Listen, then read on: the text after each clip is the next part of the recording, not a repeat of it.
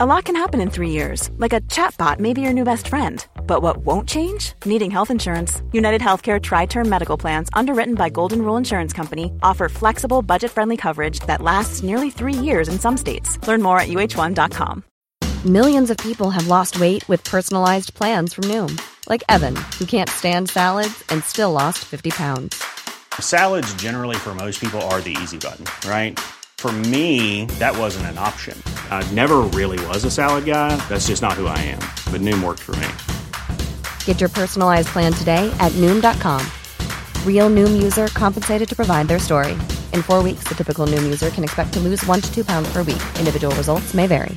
Hi, I'm Daniel, founder of Pretty Litter. Did you know cats tend to hide symptoms of sickness and pain? I learned this the hard way after losing my cat, Gingy. So I created Pretty Litter, a health monitoring litter that helps detect early signs of illness by changing colors, saving you money and potentially your cat's life. Pretty Litter is veterinarian developed, and it's the easiest way to keep tabs on your fur baby's health right at home. Go to prettylitter.com and use code ACAST for 20% off your first order and a free cat toy. Terms and conditions apply. See site for details. تو خرداد ماه یه اتفاق بد برای هم میهنانمون افتاد. یه سری از دوستانمون تو آبادان به خاطر حادثه متروپول جون دادن. خیلی از خانواده‌ها داغدار شدن. اول میخواستم به احترامشون این ماه اپیزود جدید منتشر نکنم. بعد با خودم فکر کردم این یه مدل شونه خالی کردنه. من از شونه خالی کردن یا بهتر بگم کاری نکردن بدم میاد. به نظرم از بس کاری نکردی موضوعمون اینجوری شده. با خودم فکر کردم دیدم تنها کاری که میتونم بکنم اینه که یادشونو زنده نگه دارم. به خاطر همین این اپیزود رو تقدیم میکنم به خانواده‌های داغ دیده و بازمانده حادثه متروپول. به امید روزی که تو کشور من عدالت، صلح و همبستگی جاری بشه.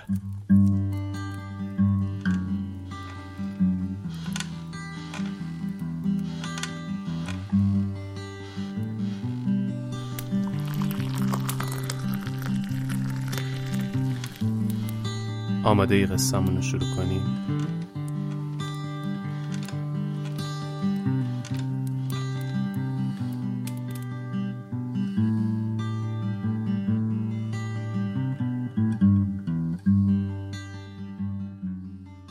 وقتتون بخیر. این قسمت 35 راویه و من آرش کاویانی هستم. این اپیزود خرداد ماه 01 منتشر شده. توی پادکست راوی من قصه تعریف میکنم، قصه زندگی آدمایی که یک چالشی توی زندگیشون باعث شده قصه زندگیشون شنیدنی تر بشه. قصه هایی که درس هاشون تلنگرهایی بهمون میزنن تا بهتر زندگی کنیم. اپیزودهای جدید ما رو میتونید از همه اپلیکیشن های پادگیر مثل اپل پادکست، کست باکس و گوگل پادکست بشنوید. از کانال تلگرام پادکست راوی با آدرس @راوی پادکست هم میتونید اپیزودهای ما رو به اون دوستایی که هنوز با اپلیکیشن های پادگیر آشنا نیستن برسونید. اگه دوست دارید پادکست های بیشتری از من بشنوید میتونید چهارراه کامپیوتر و شیوانا رو سرچ کنید و تو اپ های پادگیر پیدا و گوش کنید. البته به زودی پادکست دیگه‌ای هم به این لیست اضافه میشه که از طریق پیج اینستاگراممون اطلاع رسانی میکنیم. ممنونتون میشیم با معرفی ما به دوستانتون ازمون حمایت کنید. میتونید براشون از تجربه شنیدنتون بگید و کمکشون کنید یه اپیزود از پادکست رو دانلود و گوش کنن. یه راه دیگه حمایت از ما حمایت مالی هست که اگر داخل ایران هستید پیشنهاد ما درگاه حامی باش هست و اگر خارج از ایران هستید حساب پیپل که لینک دسترسی به هر دوتاش رو توی توضیحات اپیزود گذاشتم. پیشاپیش بابت این که با حمایت مالیتون کمکمون میکنید هزینه‌های تولید پادکست رو پوشش بدیم ممنونیم. قبل شروع قصه 2 موضوع رو بگم. اول این که این قصه اصلاً مناسب کودکان نیست و دوم این که پیشنهاد میدم قبل شنیدن این اپیزود 25 مهسا تهذیبی فرزند شنوای خانواده ناشنوا یا کودا رو گوش بدید. توی این اپیزود هم در مورد خانواده ناشنوا میشنوید و شنیدن اون قصه کمکتون میکنه از یه سری رفتارها شناخت داشته باشید تا وقتی در مورد یه سری مسائل خاص صحبت میکنم یه چراغی تو ذهنتون روشن بشه. خیلی خب، اگه آماده اید که شروع کنیم. اسم مستعار دختر قصه ما الیکا هستش.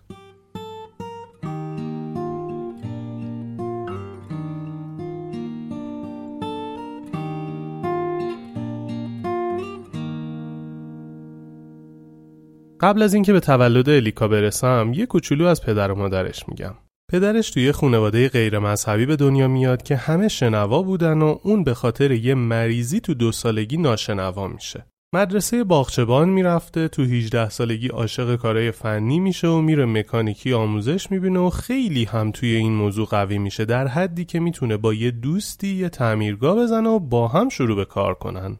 یه بار ازدواج میکنه و بعد 1 ماه به خاطر داستانهای طایفه‌ای جدا میشن. این ازدواج رو یادتون باشه که تو ادامه داستان باهاش کار دارم. این از پدر. از اون طرف مادر به عنوان فرزند سوم توی خانواده سنتی به دنیا میاد. از اینایی که حرف خانواده است و هر چیزی که میگن یا باید انجام بشه یا داستان میشه. مادر تا 4 سالگی میشنیده و حرف میزده، اما اونم یه مریضی میگیره و ناشنوا میشه. البته که مادر در ادامه دست و پا شکسته میتونسته حرف بزنه و با لبخونی متوجه میشده بقیه چی میگن و جوابشون رو هم میداده. ایشون هم بزرگ میشن و از طریق مدرسه باغچبان میرن یه مرکزی و الکترونیک آموزش میبینن و تو شرکت پارس قدیم که تلویزیون تولید میکرد مشغول به کار میشن.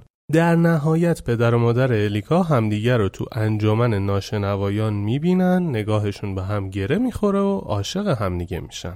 به واسطه شرایط جسمانی و خانوادگی و تربیتیشون این 2 نفر هر جایی میرفتن یکی همراهشون بود و قبل از این که بخوان تصمیمی بگیرن باید با اون افراد همراهشون مشورت میکردن. همین موضوع باعث دخالت‌های زیاد از سمت هر 2 خانواده میشد. خلاصه با مخالفت هر 2 خانواده و سماجت این 2 نفر ازدواج صورت میگیره. و اینم بگم که پدر از ازدواج اولش حرفی نمیزنه. وقتی ازدواج میکنن پدر به خاطر اینکه شریکش توی مغازه مکانیکی سرش کلاه گذاشته بود 2 ماهی بود کار نمیکرد و دنبال کار بود. از اون طرف مادر مشغول کار بود. 3 ماه اول زندگیشون عاشق و معشوق بودن و تو ماه 4 مادر الیکا رو باردار میشه. از همینجا داستان عاشق و معشوقی کلاً به هم میریزه. خانواده مادر مدام به دخترشون میگفتن بابا این چه وضعشه، تو حامله‌ای، باید بشینی خونه جم نخوری شوهرت بره کار کنه، نه اینکه تو بری کار کنی شوهرت بشینه خونه بخوره و بخوابه. بعد خب گفتم دیگه مادر خیلی حرف شنوی از طرف خانواده‌اش داشت و همین صحبت‌ها باعث شروع دعواها میشد. دعواهاشون هم اینجوری بود که خیلی زود به زد و خورد تبدیل میشد. اونقدر کتککاریاشون شدت میگیره که مادر بچه فکر میکرد بچهش هر آن احتمال داره بمیره. دعواها و کتککاریها ادامه داشته تا اینکه بچه که الیکای قصه ما بود سالم به دنیا میاد. به جز 2 ماه مرخصی زایمان برای اینکه درآمد داشته باشن مادر میرفت سر کار و پدر خونه میموند و بچه رو نگه میداشت و بهش میرسید. تقریباً 6 ماهگی بچه بود و پدر که نتونسته بود هیچ کاری پیدا کنه تا از توانایی‌هاش استفاده کنه، فقط برای اینکه تشنج‌ها بخوابه به عنوان پرسنل نظافت توی فرودگاه مهرآباد استخدام میشه. چند وقتی اونجا کار میکنه و وقتی تایم استراحت میشد میرفت تو بخش تعمیرات فنی و به کارمندای اونجا کمک میکرد. اونجا که میبینن بابا این بنده خدا واقعا کار بلده و میتونه تو بخش تعمیرات کمکشون کنه، از بخش نظافت انتقالش میدن به بخش تعمیرات فنی ماشینالات و بالاخره تو جایی که به تواناییش میخورده استخدام میشه. البته که این پروسه نزدیک 1 سال از زمان شروع کارش طول میکشه. تو 3 سال اول زندگی الیکا هیچ خبر خاصی به جز دعواها و درگیری‌های پدر و مادر نبود. الیکا تا 3 سالگی تقریباً یاد گرفته بود با زبان اشاره حرف بزنه، به همین خاطر مامان باباش یادشون رفته بود که این بچه ناشنوا نیست و میتونه حرف بزنه.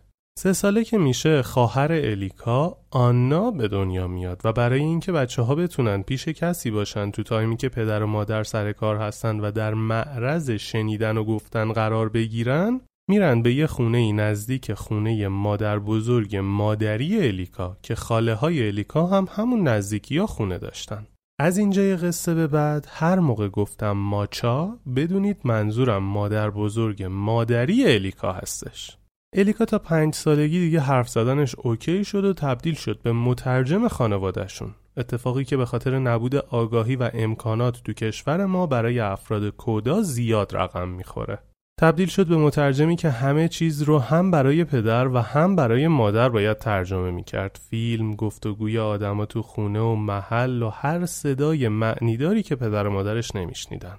تیکه بد داستان اینجا بود که پدر و مادر دعواهاشون شدت گرفته بود و چون حرف خانواده هاشون هم خیلی قبول نداشتن، تا کار به جای باریک میکشید میرفتن کلانتری محلشون. انگار سرهنگ اونجا براشون حکم ریش سفید رو داشت. میرفتن حرفاشون رو میزدن، آروم میشدن، برمیگشتن خونه. اما خب چجوری باید حرفاشون رو انتقال میدادن؟ الیکای 5 ساله مترجمشون بود. سرهنگ مسئول اون کلانتری میگفت بابا این بچه رو واسه چی میارید کلانتری؟ اینجا جای بچه نیست، چیزی رو میبینه که نباید ببینه. شما بیایید اینجا بنویسید هر چی میخواید و منم جوابتون رو میدم. ولی خب پدر و مادرش گوش نمیکردن که. بعد تو این داستان معمولاً تقصیر گردن یکی میافتاد و وقتی میرفتن خونه اونی که تقصیر گردنش افتاده بود همه چیز رو از چشم الیکا میدید که بد صحبت‌ها رو انتقال داده و یه کتکی هم این بچه رو میزدن. خدا نمیکرد که جلوی پلیسا یه جوری رفتار میکرد که مامانم یا بابام گناه داره. این اتفاق کافی بود تا طرف مقابل تو خونه پوستشو بکنه. درسته ناشنوا بودن و نمیتونستن صحبت کنن، ولی لبخونیشون بدون نقص بود و نصف بیشتر ارتباطاتشون رو با همین امکان برقرار میکردن. برای همین هر موقع میرفتن کلانتری و برمیگشتن، الیکا یا از پدر یا از مادر تو شدتهای مختلف کتک میخورد. یه مقدار گذشت و پدر الیکا پاشو کرد توی کفش که مادر و خواهرای تو زندگی ما فضولی میکنن و استقلال تو زندگیمون نداریم، واسه همین باید از این محل بریم. خونه‌شون رو عوض کردن و شدت و تعداد دعواهاشون کم شد ولی تموم نشد. احتمالاً در جریانید که داریم به تابستون کوتاه نزدیک میشیم و باید فرصت رو غنیمت بشمریم و از تعطیلی‌ها استفاده کنیم. اما هر کاری بکنیم این فصل گرمه و به راحتی نمیشه از گرمای تابستون بگذریم و یه جایی بالاخره خستگی و تشنگیمون رو چند برابر میکنه. اسپانسر این اپیزود آشناست. چون آشناست اومده فکر کرده چیکار کنه حال شنونده های این اپیزود تو گرما بهاری باشه و دلشون خنک. بارجیل اسپانسر این اپیزود پادکست راویه. برای اینکه حال بهاری به دلتون تو تابستون بدن با یه مخلوط خاص اومدن به اسم مخلوط آبدوغ خیار. با این مخلوط فاصله شما تا رسیدن به یه آبدوغ خیار جذاب فقط دوغ و خیار و یخ هستش. در نهایت هم باید بشینی تو سایه و این ترکیب بهشتی رو بخوری و گرمای تابستون رو از یاد ببری. این مخلوط هم کارت رو آسون میکنه هم حالت رو خوب. البته فقط اینا نیست. بارجیل برای اونایی که تا انتهای این اپیزود همراه ما باشن یه پیشنهاد ویژه داره که آخر اپیزود میگم. ممنونیم از اسپانسر این اپیزود، بارجیل. وقت مدرسه رفتن الیکا شده بود و چون پدر و مادر هر دوتا سر کار میرفتن به همسایه‌شون کلید داده بودن. الیکا که میومد خونه همسایه‌شون درشو باز میکرد، غذا گرم میکرد، میداد بهش، برمیگشت خونه خودشون و الیکا خونه تنها بود تا مامان باباش و خواهرش برگردن. سال اول دبستان همزمان شده بود با بمباران جنگ ایران و عراق و الیکا باز هم حکم آلارم برای خانواده رو داشت. همیشه باید حواسش می بود که اگه صدای آژیر خطر یا بمبارون اومد سریع باباشو بیدار کنه و بزنن از خونه بیرون برن به سمت پناهگاه ها. خلاصه بهتون بگم به خاطر شرایط و دعواها و مشکلاتی که بود الیکا سال اول دبستان که همه 20 می شدن معدلش شد 17. سفر رفتناشون هم داستانای خاص خودشو داشت و هر سری به خاطر شرایط یه دردسری می کشیدن. یه سری وسط راه مادر و پدر با هم جر و بحث میکنن و کارشون به دعوا میکشه.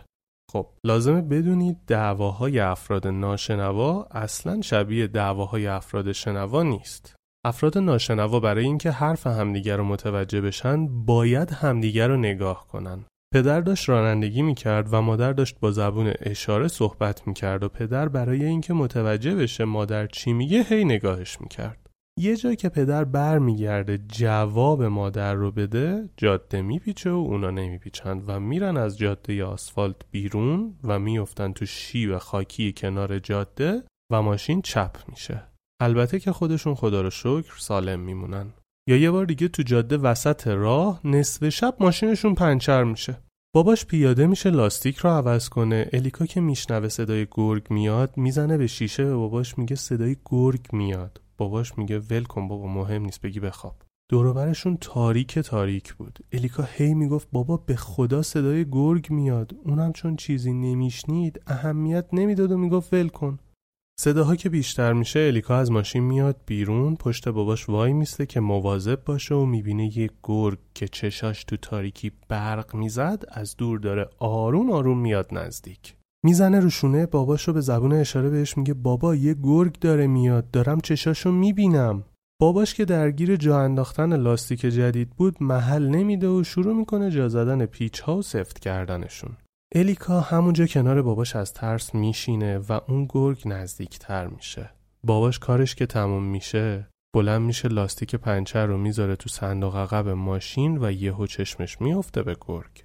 بدجوری میترسه. سریع الیکا رو سوار میکنه و خودش هم میشینه تو ماشین. راه میافتن، سریع حرکت میکنن و بعد یه دقیقه محکم میزنه تو سر الیکا که دختر چرا نگفتی گرگ اینقدر نزدیکه؟ بهم نشونش میدادی.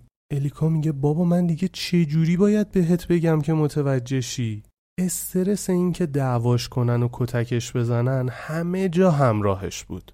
مهمونی دوست نداشت بره، چون همش یا داشت برای مادر پدرش حرف بقیه رو ترجمه میکرد یا اگه داشت بازی میکرد و یه شیطونی انجام میداد وقتی برمیگشتن خونه باید بابت رفتارش کتک میخورد. سال دوم دبستان خونهشون رو عوض کردن، رفتن یه خونه‌ای که یه باغ حیات خیلی بزرگ داشت و اونجا الیکا میتونست همه نوع حیوانی که براش خطر نداشته باشه رو نگه داره. سگ، گربه، اردک، جوجه، مرغ، خروس، توتی و هر چیزی که میشد اهلیش کرد.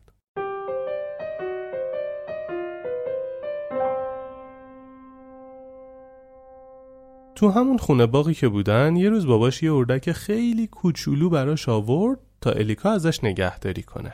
انگار با اون جوجه اردک به الیکا دنیا رو داده بودن. اوایل که خیلی کوچیک بود تو جیب لباسش ازش نگهداری میکرد که سردش نشه و با خودش میبردش تو رخت خوابش. اسمشو گذاشته بود مینا. تو کل خونه هر جا الیکا میرفت مینا پشت سرش راه میافتاد. کاملا دلبسته همدیگه شده بودن و همه خانواده همینو میدونستن. 1 سالی از اضافه شدن مینا به خانوادهشون گذشت. پنجشنبه ها مامان باباش خونه بودن. یه پنجشنبه‌ای که از مدرسه برگشت خونه دید خواهرش آنا جلوی در خونه نشسته و داره مثل ابر بهار گریه میکنه و اشک میریزه. الیکا هی ازش میپرسه چی شده؟ مامان بابا زدنت؟ بگو چی شده آنا؟ اما اون نمیتونست واضح بگه. بعد 4-5 دقیقه الیکا از وسط حرفاش شنید مینا. دیگه حرف معناداری نزد. با خودش گفت حتما مینا طوریش شده. سری میاد تو خونه دنبال مینا میگرده اما میبینه نیست. میره تو خونه از مامان باباش میپرسه مینا کجاست؟ چی شده که آنا داره گریه میکنه؟ مامان باباش میپیچوننش و میگن احتمالاً گربه مینا رو برده. خلاصه الیکا میفهمه که مامان باباش راستشو نگفتن.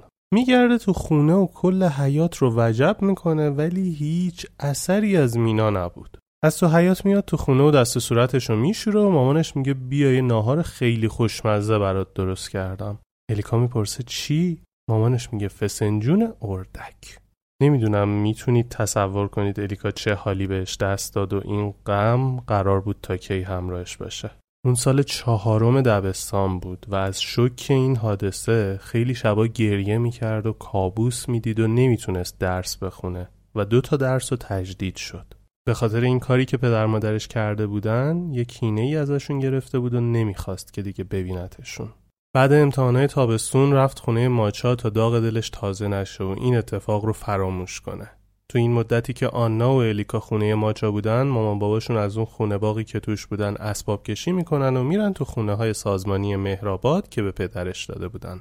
همزمان با سال 5 دبستان خواهرش آنا هم باید میرفت کلاس اول دبستان و پدر و مادر همچنان دعواهای عجیب و غریب با هم داشتن، در حدی که یه موقع‌های الیکا خواهرش رو برمی‌داشت از خونه میومد بیرون که از صدای پرت کردن وسایل و شکستنشون نترسن و وقتی سر و صداشون میخوابید برمیگشتن تو خونه. 5 دبستان الیکا 3 تا تجدید آورد. خواهرش سال اول دبستان رو رفوزه شد. تو یکی از زد و خوردهای پدر و مادرش بازوی مادرش میشکنه و بیهوش میشه. با کلی دردسر دست مادرش رو گچ میگیرن و پدر میره از مادر معذرت خواهی میکنه که من نمیخواستم بهت آسیب بزنم، نمیدونم چی شد و به ظاهر همه چی حل میشه. ولی بعد چند روز مادر به واسطه توصیه خواهرش از پدرش شکایت میکنه و کار به دادگاه میکشه. تنها شاهد دادگاه هم الیکا بود و وقتی شهادت میده که پدرش از روی عمد این کار رو نکرده و تو دعوا با همدیگه اینجوری شده، مادرش یک کینه عجیب از الیکا میگیره. از دادگاه که میان بیرون، مامانش میخواست سر به تن الیکا نباشه و بهش میگفت من دستم شکسته، تو به جای دفاع از من از پدرت حمایت کردی؟ الیکا هم هر چی به مادرش میگه من چیزی رو که دیدم گفتم، انگار نه انگار. این داستان دادگاه و دعواها و رفت و آمدهاش اونقدر فشار روی بچه‌ها گذاشت که الیکا سال اول راهنمایی رو رفوزه شد و خواهرش هم اون سال با خوردن قرصای مامان باباش تو دستشویی مدرسه خودکشی کرد. من واقعا نمیدونم چه شرایطی تو خونه باید باشه که یه بچه کلاس اول دبستان بدون خودکشی چیه و این کار رو انجام بده. خدا رو شکر اورژانس میاد و انتقالش میدن به بیمارستان، با شستشوی معده اون رو به زندگی برمیگردونن. همه چیز خیلی عالی و شیک داشت جلو میرفت که سر و کله یه پسری کپی برابر اصل پدر الیکا تو زندگیشون پیدا میشه و میگه که پدر الیکا پدر اون هم هست و درگیر یه داستانایی میشن و خانوادگی همه میفهمن که الیکا و آنا یه برادر از یه مادر دیگه هم دارن. یادتونه اول قصه گفتم یه جایی با همسر اول پدرش کار دارم؟ بچه یه همسر اول اومده بود دنبال باباش.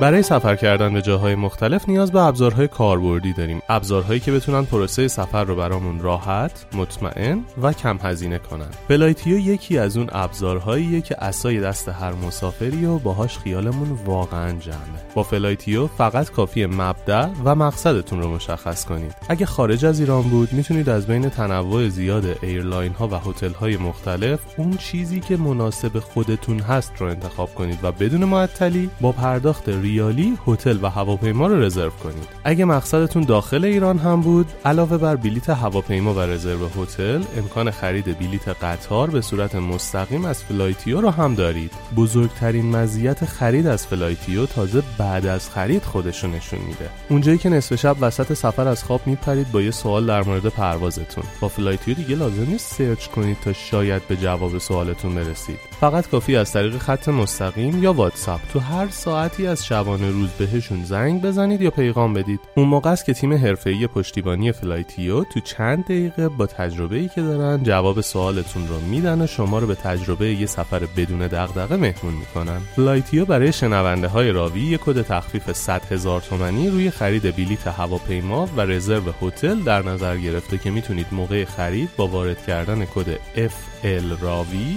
100,000 تومان تخفیف بگیرید. فلایتیو رو تو ذهنتون نگه دارید، چون با فلایتیو میتونید دنیاتون رو کشف کنید.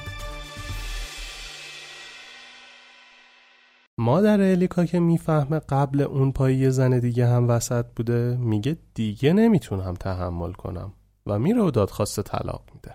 تو این هاگیر واگیر یکی از اقوامشون فوت میکنه و تو مجلس ختمشون الیکا با یه پسری دوست میشه به اسم بابک که پدر و مادر اون هم ناشنوا بودن. این شباهت و داشتن حرف مشترک باعث میشه صمیمی بشن و تلفنی کلی وقت با هم بگذرونن. واسه اینکه کسی شک نکنه هم یه کتاب میذاشتن جلوشون که مثلا دارن از دوستشون در مورد درساشون میپرسن. کسی نمیشنیدشون که. 2 ماه وقت لازم بود تا عاشق هم دیگه بشن. برای اینکه بابک رو ببینه بعضی روزا با سرویس میرفت تا مدرسه، ولی تو نمیرفت و بابک میومد دنبالش، میرفتن میگشتن و بعد موقع تعطیلی مدرسه برمیگشتن دم مدرسه و دوباره با سرویس برمیگشت خونه. مدیر و ناظم مدرسه هم که گزارشی به پدر و مادر نمیتونستن بدن. چند وقتی که میگذره یه روز بابای بابک میاد خونه الیکا اینا و میگه بابک و الیکا با هم صحبت میکنن و چند وقتی از دوستن و بابک ما الیکا شما رو خیلی دوست داره. اجازه میدید بیایم خواستگاری؟ بابای الیکا شوک شده بود. اول گفت حالا باید صحبت کنیم، نمیدونم، الیکا هنوز وقت درس خوندنشه و یه جورایی بابای بابک رو دست به سر میکنه تا بره. وقتی بابای بابک میره پدرش میره تو اتاق الیکا و اونو به باد کتک میگیره و میگه من میخواستم تو درس بخونی، آینده خوبی برای خودت بسازی، حالا میخوای شوهر کنی؟ بشین تا من بذارم تا الانا شوهر کنی. در اتاقش رو قفل میکنه و دیگه صبح میاد در اتاقش رو باز میکنه و میگه آماده شو خودم میبرمت مدرسه. رسیدن دم مدرسه، الیکا رفت تو و چند دقیقه که گذشت اومد با 1000 بدبختی بابای مدرسه رو راضی کرد که من 1 دقیقه برم تلفن عمومی روبروی تلفن بزنم بیام. تا اومد از در مدرسه بیرون و سرش رو چرخوند، دید باباش اونور خیابون کنار تلفن عمومی وایساده و داره با خشم نگاش میکنه. سری برگشت تو مدرسه. ظهر که برگشت خونه، باباش یه سری دیگه کتکش زد و تلفن خونه رو هم جمع کرد. چند روزی گذشت و یه شب پدر و مادر بابک با گل و شیرینی اومدن خونه الیکا اینا، ولی پدرش بابک رو راه نداد و اونا اومدن تو و گفتن اومدیم برای خواستگاری الیکا. بابای الیکا میگفت دختر من 12 سالشه، چه شوهری؟ اینا بچه‌ن مغزشون کار نمیکنه، شما خجالت بکشیدین، چه کاری دارید انجام میدید؟ خلاصه که این داستان با مخالفت پدرش تا یه مدتی سر به مهر میشه. الیکا با پول تو جیبیاش که جمع کرده بود یه تلفن خرید و وقتایی که باباش خونه نبود زنگ میزد به بابک و وقتی میومد خونه تلفن رو قایم میکرد. یه روز از همین روزا الیکا از مدرسه اومد خونه، دید خونه به هم ریخته است، یه سری از وسایل نیست و مامانش هم که معمولاً اون تایم خونه بود خونه نیست. مامانش جایی به جز خونه ماچا و خواهراش نداشت که بره. الیکا به خونه ماچا زنگ زد و اونم گفت بله مامانت اینجاست، فقط قضیه اینه که قرار نیست دیگه برگرده پیش بابات. دادگاه طلاقشون هم چند روز دیگه است و از الان وسایلو برداشته و آورده اینجا. الیکا به جای اینکه ناراحت بشه برای اولین بار اشک شوق ریخت از اینکه بالاخره میتونه چند روزی بدون دعواهای مادر پدرش زندگی کنه. با خودش فکر میکرد با جدا شدن مادر و پدرش مشکلاتی که برای اون و خواهرش پیش میومد قرار بود تموم بشه، اما نمیدونست که تازه قرار قصه‌شو شروع کنه. پروسه دادگاه طی شد و دادگاه حضانت الیکا رو به باباش و حضانت آنا رو به مامانش داد. الیکا وسطای سال دوم راهنمایی بود و قرار بود با باباش زندگی کنه. همزمان با طلاق پدر، زمزمه‌های آشنا شدن باباش با یه خانومی و ازدواج دوباره شروع شد. باباش با یه خانومی آشنا شده بود که اونم یه دختر همسن الیکا داشت. چند باری خونه همدیگه رفتن و الیکا با دختر اون خانم که مژگان صداش می‌کنیم دوست شد. تو این مدت مادرش هر روز براش غذا می‌برد دم مدرسه که بخوره. یه روز پنجشنبه که الیکا پیش مامانش بود و داشت به زور ساندویچ می‌خورد، باباش از راه رسید و تا همدیگر رو دیدن همه کینه هاشون فوران کرد و باباش شاکی بود که چرا اومدی دنبال الیکا و دوباره دعواشون شد و شروع کردن جلوی مدرسه همدیگر رو زدن. الیکا داشت پدر مادرش که همدیگر رو میزدن رو جدا میکرد و میدید که دوستاش دارن نگاهشون میکنن. با قرار گرفتن تو این صحنه حس کرد اون باقی مونده آبروش هم رفته. وقتی نشست تو ماشین باباش که برگردن خونه، تو ذهنش سبک سنگین کرد که بمونه تو این زندگی یا فرار کنه. خسته شده بود از دعواهایی که پدر و مادرش با هم دیگه داشتن. پدرش حتی با اون کسی که میخواست دوباره ازدواج کنه هم رابطش به دعوا خورده بود و الیکا اصلاً حال خوبی نداشت از این همه اتفاقای تلخ. بالاخره تصمیم به فرار میگیره. یه شب که رفته بودن خونه اون خانوم، الیکا با مژگان صحبت میکنه و میگه که تصمیم گرفته فرار کنه. مژگان بهش میگه تو رو خدا منم با خودت ببر، اصلا بیا با هم فرار کنیم، منم از دست مامان خسته شدم، هر روز با یه آقایی و منم دیگه نمیخوام تو این خونه باشم. همون شب قرار میذارن صبح مدرسه نرن و جفتی تو میدون آزادی همدیگه رو ببینن.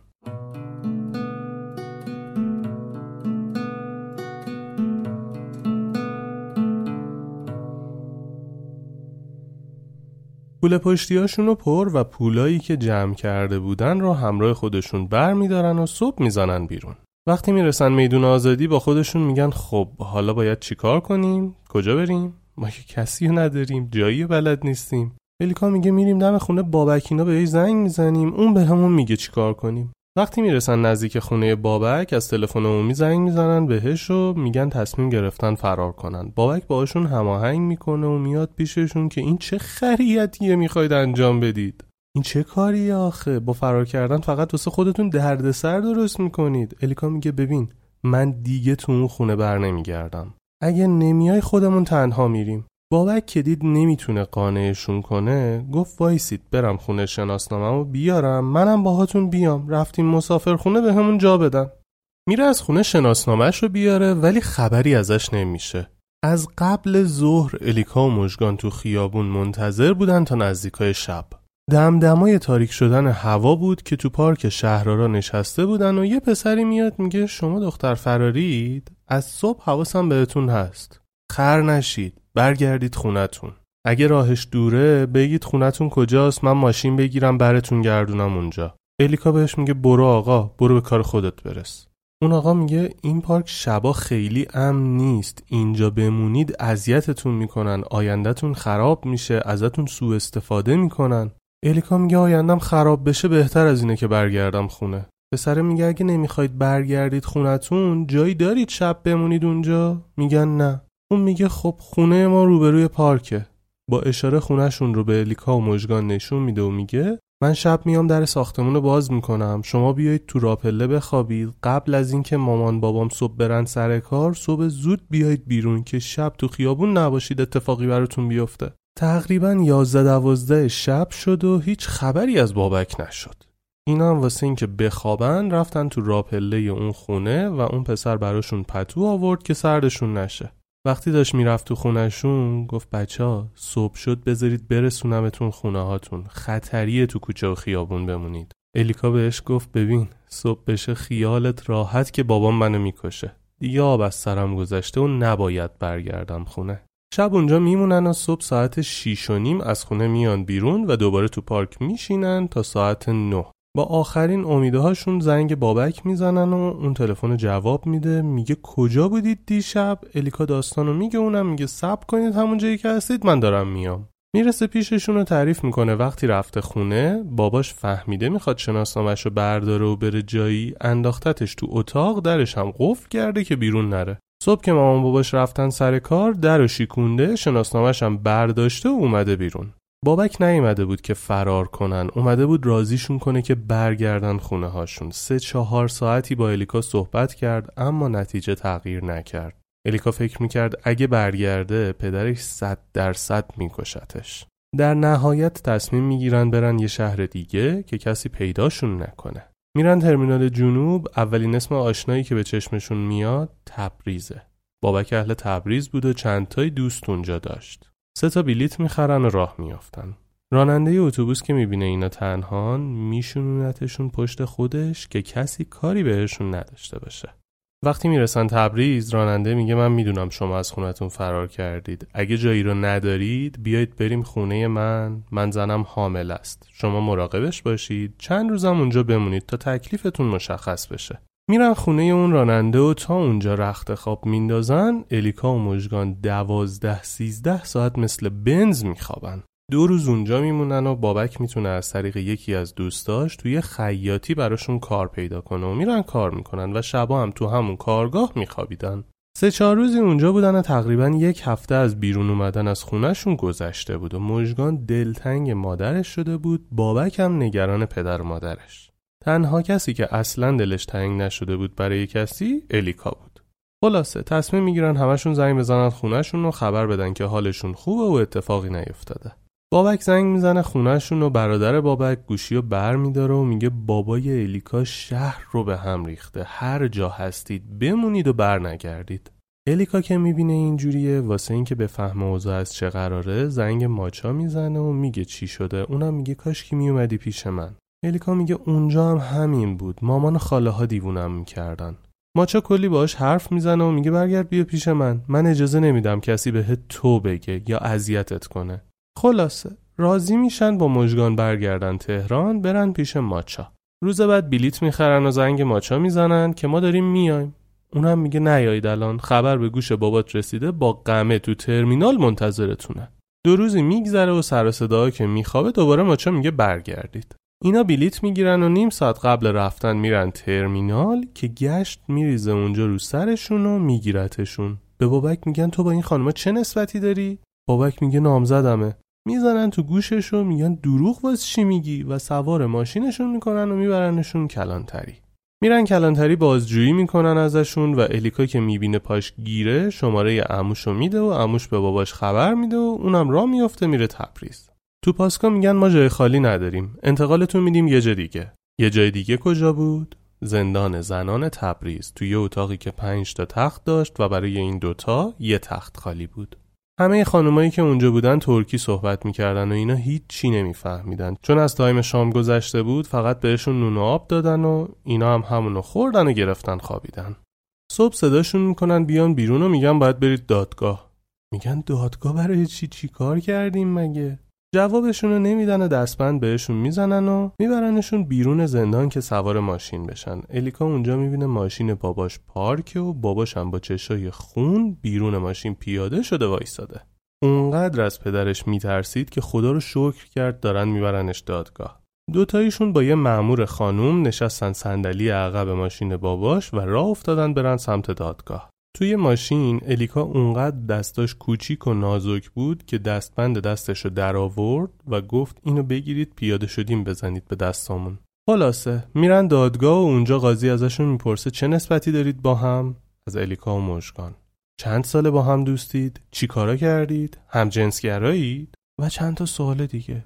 سوال جواباشون که تموم میشه الیکا میگه بابا این مژگان کاری نکرده که من گفتم بهش بیا فرار کنیم. اگه میخواید کسی رو اذیت کنید و بهش گیر بدید به من گیر بدید، اینو ولش کنید بره. بعد 10 دقیقه بابک بهشون اضافه میشه و تازه میپرسن با بابک چه نسبتی دارن و همون سوالا تکرار میشه و به نتیجه‌ای نمیرسن و دادگاه میفته برای فرداش. یکی از فامیلای بابک از تبریز میاد سند میذاره و این 3 تا میان بیرون و چون نزدیکای شب بود میرن یه هتل که بخوابن. الیکا و باباش یه اتاق، مژگان و مامانش یه اتاق، بابک هم که پیش اقوامش میره. تا میرن تو اتاق الیکا میاد پشت پنجره میبینه یه گاریچی داره یه خوراکی میفروشه. باباش میاد دم پنجره میگه چیو داری میبینی؟ الیکا گاریچی رو نشون میده. باباش میپرسه میدونی این چیه؟ الیکا میگه نه. اونم میگه حتما نخوردی. بذار میگیرم میام بخوریم. میره 2 کیلو ازگیل میخره و میاد میشوره و با الیکا یاد میده چجوری باید بخورتش و میشینن 2 تایی 2 کیلو ازگیل رو میخورن و تمام میشه و دوباره باباش میره 2 کیلو دیگه میخره. وقتی حسابی سیر میشن اونجا شروع میکنن با هم حرف زدن. الیکا به باباش میگه من ازت بدم میاد. تو و مامان همیشه آبروی منو جلوی همه بردید. دوستت دارم ولی ازت متنفرم. زندگی منو تو و مامان نابود کردید. منو قوی بار آوردید ولی چه فایده؟ خسته شدم از دستتون. و همین جوری ادامه داد تا وقتی که باباش زد زیر گریه. الیکا که آروم شد باباش هم گریهش بند اومد و گفت من بابای بدی بودم. من راجع به نیازهای تو اطلاعی نداشتم. همش درگیر مشکلات خودم و مامانت بودم. به شما حواسم نبوده. و شروع میکنه چند باری خودشو زدن که الیکا جلوشو میگیره و میره تو بغل پدرش با هم گریه میکنن و حرف میزنن تا نزدیکای صبح. حسابی که هر 2 تا آروم شدن و پوست انداختن 3 ساعتی میخوابن و صبح دوباره میرن دادگاه.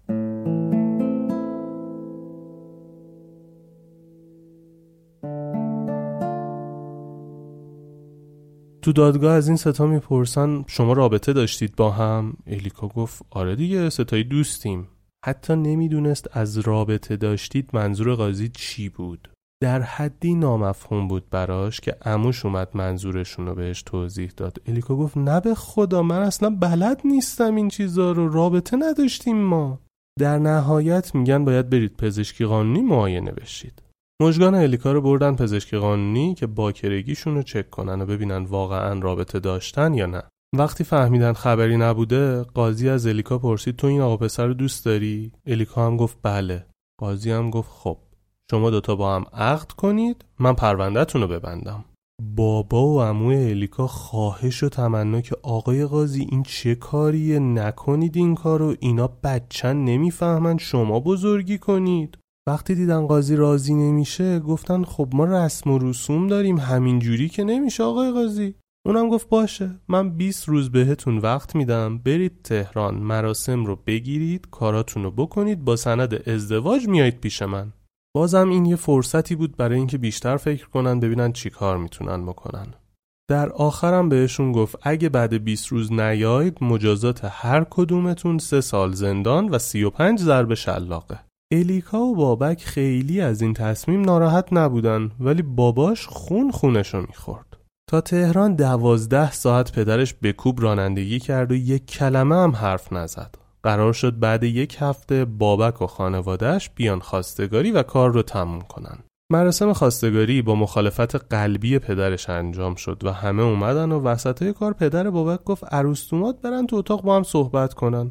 بابای الیکا با اشاره گفت چقدر صحبت کنن دیگه، از صبح تا شب دارن حرف میزنن، مهریه رو ببندیم تمام بشه برید. اما بابای بابک گفت نه، اینا دیگه براشون تکرار نمیشه، بذار همه مراسماتشون سر جاش انجام بشه.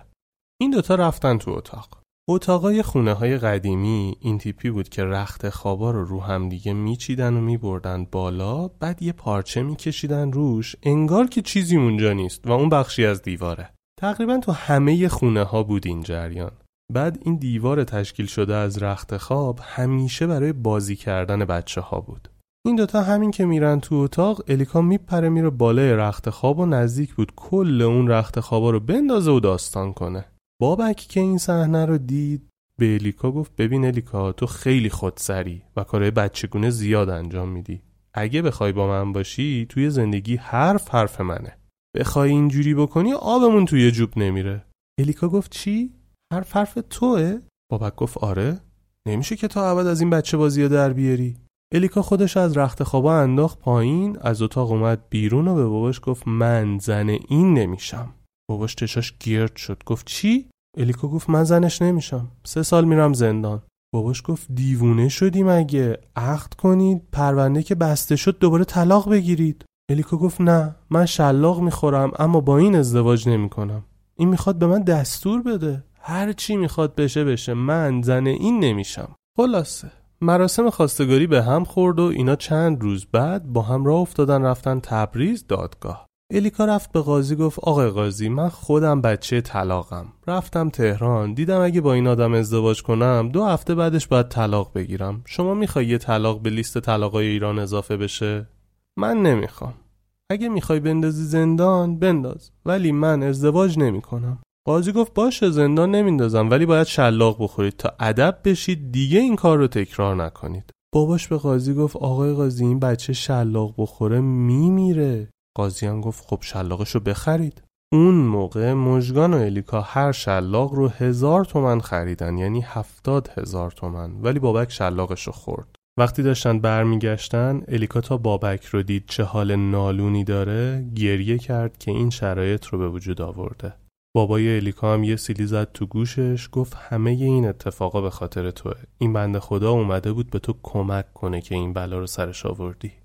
وقتی برگشتن الیکا یه مقدار از این تنش‌هاش کم شده بود و شروع کرد به درس خوندن، چون نزدیکای امتحان ترمش بود. اون سال اولین سالی بود که تجریدی نیاورد و برای تابستون رفت خونه ماچا. وسطای تابستون بود که پدرش بدون هیچ دلیلی غیبش زد و به الیکا گفتند باید پیش ماچا و مامانش و آنا بمونه. یه توضیح کوتاه بدم. خانواده مادریش از اونا بودن که مسائل ناموسی براشون خیلی مهم بود و رگی گردن براش میدادن. یعنی اگه یه دختری با پسر رابطه داشت و تو محل بقیه میفهمیدن، یا باید همدیگر رو میگرفتن یا یه بلایی سر جفتشون میآوردن. الیکا با داستانی که با بابک داشت انبار باروت بود و از طرف خانواده مادری آماده انفجار. 3 راهنمایی بود که شروع شد براش خواستگار اومدن و کل خانواده میگفتن خب دیگه وقتشه که شوهر کنی. الیکا میگفت بابا من نمیخوام الان شوهر کنم، اگه میخواستم که سال پیش با بابک که دوستش داشتم ازدواج میکردم. اما میگفتن نه، ما نمیتونیم خرجتو بدیم، تو بیکار باشی هرز میگردی، هرزه میشی، باید شوهر کنی. اصلا چه معنی داره دختر تا این سن هیلون و ویلون باشه؟ تنها کسی که یه مقدار باهاش راه میومد ماچا بود و میگفت درستو بخون، نمیخواد الان به این چیزا فکر کنی. یه جوری هر هفته خواستگار میومد که انگار تابلو زده بودن تو خیابون که دختر دم بخت داریم بفرمایید خواستگاری. ماشاءالله اون زمانا اوضاع اقتصادی خوب بود و همه بگیر بودن. مامانش و خاله هاش اول به زبون نصیحت اومدن جلو که دختر ازدواج کن، سر و سامون میگیری، میری خونه خودت، آزادی پیدا میکنی. ولی وقتی دیدن گوش الیکا بدهکار نیست، کم کم لحنشون عوض شد و تهدید میکردن که تو خیلی شیطونی ازدواجم که نمیخوای بکنی، اگه این کاراتو ادامه بدی از این خونه میندازیمت بیرون، کاری نداره برای ما بیرون انداختن شما از این خونه و حرفای این مدلی. الیکا خیلی جدی نمیگرفت این داستان رو. امتحانای سوم راهنمایی بود که مامانش بهش گفت تو رو خدا امسال این درساتو بخون، تجدید نیار که تابستون پاسوزتو نباشیم. بخون درساتو، قبول شی تابستون یه سفر میبرمت شمال. درساشو خوند، امتحانشو داد و روزی که رفت کارنامه‌شو بگیره دید ریاضی شده 9. با خودش حساب کتاب کرد که اگه بخواد دوباره تجدید بخونه سفر شمالی که از دست میده هیچ، قرقرای مامانش و خاله‌هاش هم میاد روش.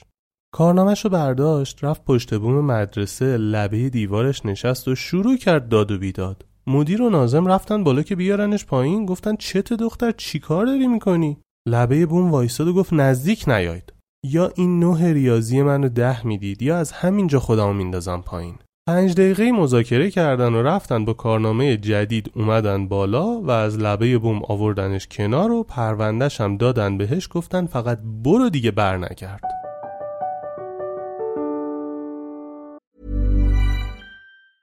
A lot can happen in 3 years, like a chatbot may be your new best friend. But what won't change? Needing health insurance. United Healthcare Tri-Term Medical Plans, underwritten by Golden Rule Insurance Company, offer flexible, budget-friendly coverage that lasts nearly 3 years in some states. Learn more at uh1.com. Millions of people have lost weight with personalized plans from Noom. Like Evan, who can't stand salads and still lost 50 pounds. Salads generally for most people are the easy button, right? For me, that wasn't an option. I never really was a salad guy. That's just not who I am. But Noom worked for me. Get your personalized plan today at Noom.com. Real Noom user compensated to provide their story. In 4 weeks, the typical Noom user can expect to lose 1 to 2 pounds per week. Individual results may vary. به زور نمرشو گرفت ولی اون تابستون شمال نرفتن. داستان خواستگارها همچنان ادامه داشت و حتی به زور خاله‌هاش یکی از گزینه‌ها تا مرز ازدواج هم پیش اومد، ولی تو ثانیه‌های آخر تونست ازدواج رو کنسل کنه و متأهل نشه. بعد این اتفاق تهدید از طرف خانواده که اگه شوهر نکنی از خونه میندازیمت بیرون بیشتر شده بود، ولی الیکا با خودش میگفت بابا اینا جو میدن که من زودتر شوهر کنم، کاری نمیکنن که. مادرش کلاسای مختلف ثبت نامش میکرد که کمتر خونه باشه آتیش بسوزونه. یه روز عصر که رفته بود کلاس زبان، وقتی از کلاس اومد بیرون یه پسری رو دید که خیلی شبیه یه بازیکن فوتبال بود و تو نگاه اول ازش خوشش اومد. اون پسرم باهاش چش تو چش شد و اومد جلو، با هم صحبت کردن و شماره تلفن به هم دادن و قرار شد روزایی که الیکا میاد کلاس بعدش همدیگه رو ببینن. 2 ماهی با هم در تماس بودن و همدیگه رو میدیدن که یه روز الیکا به اون پسر میگه امشب بیا خونمون. پسر کپ میکنه، میگه چی داری میگی؟ مگه مامانت خونه نیست؟ الیکا گفت ماچا نیست خونه، مامانم هم زود میخوابه و چیزی نمیشنوه. من ساعت 10 در حیاطو باز میذارم، تو آروم بیا تو خونه. این حرکت برای الیکا بیشتر از هر چیزی هیجان داشت و دوست داشت این هیجان رو تجربه کنه. اون پسرم گفت باشه. الیکا ساعت 10 شب در خونه رو باز کرد و آروم رفت تو خونه. وقتی اون پسر اومد تو خونه سرش به طناب پشه‌بند میخوره و مامان الیکا از جم خوردن پشه‌بند بیدار میشه. پسر از ترس میدوه تو خونه و الیکا که دیده بود چی شده و میبینه مامانش پا شده داره میاد تو خونه، اون پسر رو میبره توی اتاق دیگه قایم میکنه و میشینه پای تلویزیون. مامانش اومد تو خونه، گفت کسی اومد تو؟ الیکا یه نگاه به مامانش کرد و گفت خواب دیدی مامان؟ این موقع شب کی بیاد تو؟ مامانش گفت من دیدم یکی اومد تو ندیدی؟ الیکا گفت نه من ندیدم و چرخید به تلویزیون دیدن که مامانش بیخیال بشه، اما اون شروع کرد گشتن تا بالاخره اون پسر رو دید و شروع کرد سر و صدا ایجاد کردن و اون پسر در رفت از خونه بیرون. مامانش در خونه رو بست و اومد تو به الیکا گفت پسر آوردی تو خونه؟ الیکا با اینکه دیده بود چه اتفاقی افتاده گفت چی؟ مامان خواب دیدی؟ نکنه بد خواب شدی، آبقند بدم بهت؟ مامانش گفت پس این پسر کی بود تو خونه؟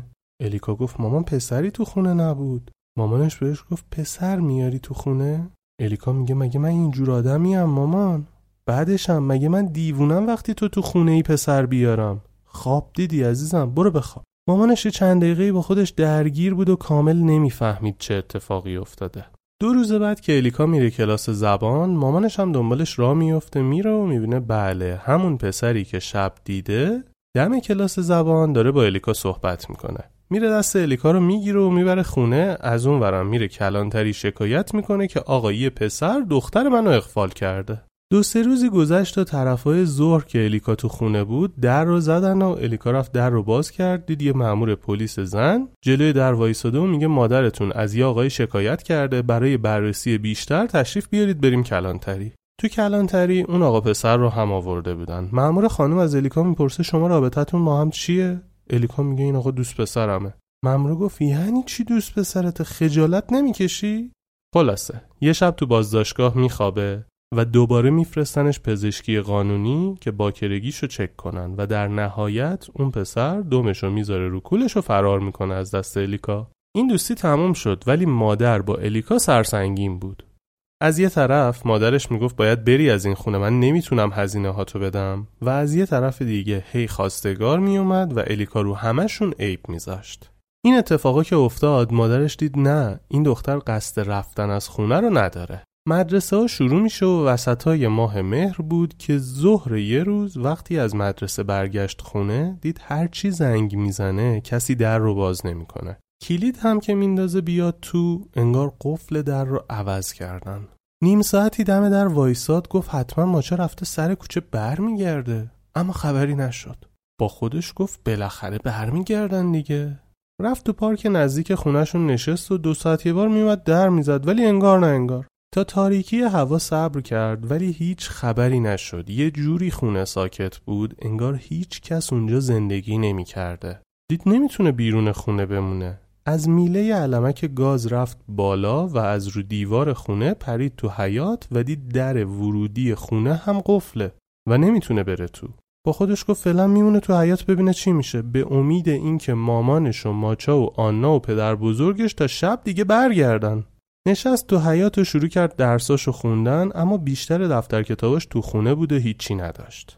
یه ترسی تو دلش بود که نکنه گذاشتنش و رفتن، ولی به خودش امید میداد شاید اتفاقی افتاده و بالاخره پیداشون میشه. نصف شب که میشه میبینه نه خبری نشد. تو حیاط خونه کوله پشتیشو میذاره به عنوان متکاش و میخوابه. یه ساعت یه بار بیدار میشد که شاید بقیه اومده باشن، ولی حتی از خواهرش هم خبری نشد. صبح دوباره پا میشه، از دیوار میره بالا و میره مدرسه. از بس گشنه بود تو زنگای تفریح از همه دوستاش خواهش میکنه بهش خوراکی بدن بخوره. بعد مدرسه دوباره میره خونه به امید این که اتفاق روز قبل فقط یه خواب و خیال بوده باشه، ولی وقتی کلید میندازه تو در باز میبینه کلیدش تو نمیره و هرچی هم زنگ میزنه خبری نمیشه. اون روز رو تو حیاط خونه شب میکنه و صبح دوباره میره مدرسه و وقتی برمیگرده و میبینه همه چی عین 2 روز قبله دیگه تو خونه نمیره. میره تو پارک نزدیک خونهشون میشینه و با خودش فکر میکنه که چی شده. نمیدونست چه اتفاقی افتاده، نمیدونست مامانش اینو کجا رفتن، چرا بهش خبر ندادن، خواهرش کجاست، ماچا که دوستش داشت چرا گذاشت رفت. متوجه گذر زمان نشد و تا یه مقدار هوشیار شد دید خورشید داره غروب میکنه. هرچی بیشتر تاریک میشد با خودش میگفت چی کار باید بکنه، کجا باید بره. با خاله هاش که ارتباط خوبی نداشت، اونقدر ازشون بدش میومد که به هیچ عنوان نمیخواست بره پیششون. فامیل پدری هم که هیچ خبری ازشون نبود، دوست آشنایی هم نداشت. نزدیکای 9 شب شد. اون موقع شب معمولاً خانواده ها به بچه هاشون میگفتن تو پارک نمونید، خطرناکه، معتادا میان. اما الیکا اونجا بود و همینجوری داشت آدمای تو پارک رو میدید که یکی از پسرای محلشون که خیلی خوشتیپ بود و چند باری هم دیده بودش میاد پیشش میگه برای چی اینجا نشستی؟ مامان تو خونه منتظرته، پاشو بریم خونه. الیکا گفت چی داری میگی؟ پسر گفت حرف نباشه، پاشو بریم. و دست الیکا رو گرفت و کشید تا با هم برن. تا یه جایی الیکا رو کشید و از تو پارک که اومدن بیرون الیکا گفت بابا چی کارم داری؟ کجا داری منو میبری؟ پسر گفت 2 روز حواسم بهت هست، چرا خونه نمیری؟ نمیدونی این موقع شب تو پارک خطرناکه تنها بشینی؟ الیکا گفت نمیدونم کجان، 3 شب نیستن و من دارم از گشنگی و خستگی میمیرم، نمیدونم کجا باید برم. پسر گفت من مامانم اینا مسافرتن، اگه میخوای بیا بریم خونه ما یه چیزی بخور و بخواب تا ببینیم چیکار باید بکنیم. الیکا هم از خدا خواسته واسه اینکه یه غذایی بخوره راه افتاد باهاش رفت. اون بنده خدا 2 تا تخم مرغ نیمرو کرد براش آورد و الیکا خورد و همونجا رو مبل خونهشون خوابید تا صبح. ساعت 9 صبح بیدار شد و بی هدف فقط از روی عادت رفت مدرسه. از گرسنگی به خودش میپیچید. بغل دستیش که خیلی با هم رفیق بودن میپرسه چی شدی تو، چته الیکا؟ و اون داستان رو میگه و نرگس هم میگه بیا با هم بریم خونه ما. میرن خونه نرگس دوستش و وقتی میرسن نرگس داستان رو به مامانش میگه و اون بنده خدا هم میگه مهمون حبیب خداست، تا هر وقت دوست داشت میتونه اینجا بمونه. یک هفته الیکا خونه نرگسینا بود و کاملا منگ بود و خیلی با کسی حرف نمیزد. دختری که از دیوار راست از شیطونیش بالا میرفت شده بود یه دختر گوشه‌گیر کم حرف که از همه خجالت میکشید. بعد یه هفته مامان نرگس گفت بابا تو کس و کاری نداری؟ واقعا نگرانت نشدن؟ شماره‌شون رو بده بهشون زنگ بزنیم، اگه باهات کاری ندارن لااقل کتابای درسی و شناسنامه‌ت رو ازشون بگیریم بتونی زندگی کنی. الیکا شماره خاله بزرگش رو میده و مامان نرگس زنگ میزنه میگه خانم شما از مادر این بچه خبر دارید؟ خجالت نمیکشه این دختر رو ول کرده تو خیابون؟ حالش از اون ور خط شروع میکنه داد و بیداد و بد و بیرا گفتن که این دختر هرزه است، هر روز با یکیه، آبرو برای ما نذاشته، ما خسته شدیم دیگه نگهش نمیداریم و در نهایت هم میگه بگید بهش بره پیش باباش زندگی کنه. مامان نرگس میگه خب مدارک و وسایلش رو بدید که بتونه بره پیش یکی دیگه زندگی کنه. حالش میگه باشه، فردا بره وسایلش رو از همسایه سر کوچه ماچا بگیره و تلفن رو قطع میکنه. روز بعد الیکا را میفته میره آدرسی که دادن تا وسایلش رو بگیره. میره تو خونه همسایه‌شون، اونم یه عالمه گریه میکنه برای الیکا که دلم برات خونه ولی کاری از دستم بر نمیاد. در نهایت الیکا سایک رو میگیره و در خونه رو باز میکنه که بیاد بیرون. میبینه مامانش میخواسته زنگ بزنه که بیاد تو. الیکا همونجا بغضش میتره که وقتی مامانش رو میبینه میگه این چه کاریه با من کردی و شروع میکنه گریه کردن. مامانش بدون توجه به الیکا میگه برو هر جا دوست داری. الیکا میگه مامان من پول ندارم، کجا برم؟ مگه من چی کارت کردم؟ مامانش میگه اون موقعی که پسر می آوردی تو خونه باید فکر اینجاهاشو میکردی. برو هر جور دوست داری پول در بیار، اصلا برو خودفروشی کن، هر کاری دوست داری بکن، من دیگه باهات کاری ندارم. الیکا از حرف مادرش کفری شد و شروع کرد داد زدن. وقتی دید مامانش بهش توجهی نمیکنه گفت باشه، از همین کوچه شروع میکنم و آبرویی که خودتون میگید 30-40 ساله دارید رو میبرم و کاری میکنم از این به بعد فامیلیتون رو به اسم هرزه بشناسن. مادرش رو میزنه کنار و از خونه میاد بیرون. حتی نمیدونست این حرفی که زده یعنی چی. فقط چون عصبانی بود گفته بود. راه افتاد تو کوچه‌شون و به هر خونه‌ای که نگاه میکرد فکر میکرد چجوری میتونه با افراد تو اون خونه گند بزنه به آبروی خانواده مادریش. یه خورده که فکر کرد با خودش گفت برای کی این کارو بکنه؟ اونایی که ولش کردن تو خیابون ککشون هم نمیگزه از این موضوع. با خودش گفت ول کن دختر، چرا به خودت آسیب بزنی؟ یه فکری بکن که بتونی زندگی تو بسازی. با چمدونش پیاده رفت خونه نرگسینا. تو راه تصمیم گرفت مدرسه نره و بره کار کنه تا بتونه اول از همه زنده بمونه، بعد زندگیش رو بسازه.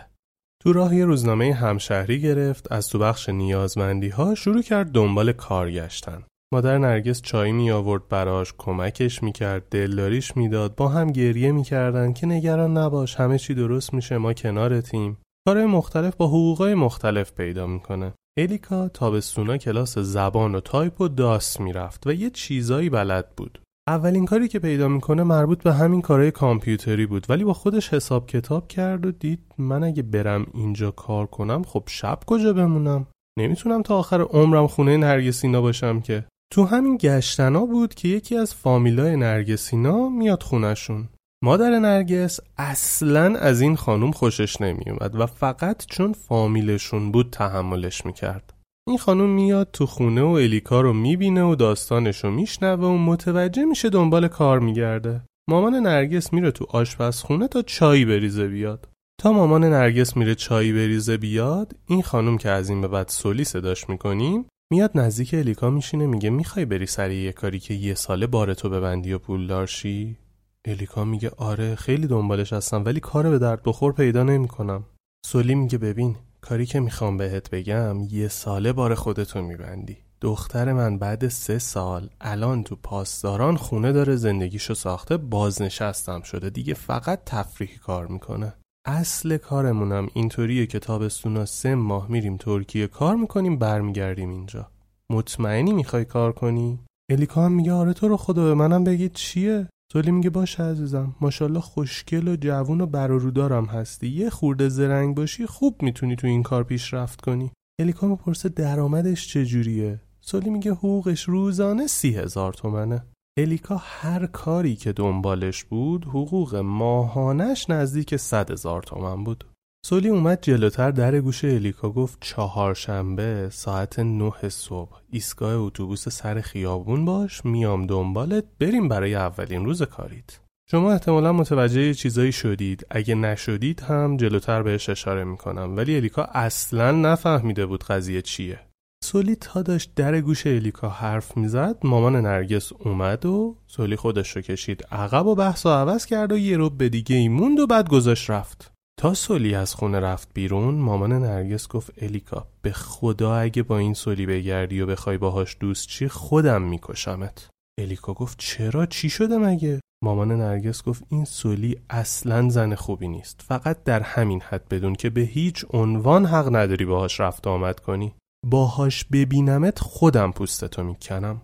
الیکا که نمیدونست مامان نرگس چرا این حرفو زده اون موقع گفت باشه، ولی وسوسه درآمد زیاد و کار تو ترکیه و خونه تو پاسداران راضیش کرد بدون گفتن به کسی 2 روز بعد سر ساعت 9 صبح تو ایستگاه اتوبوس منتظر باشه.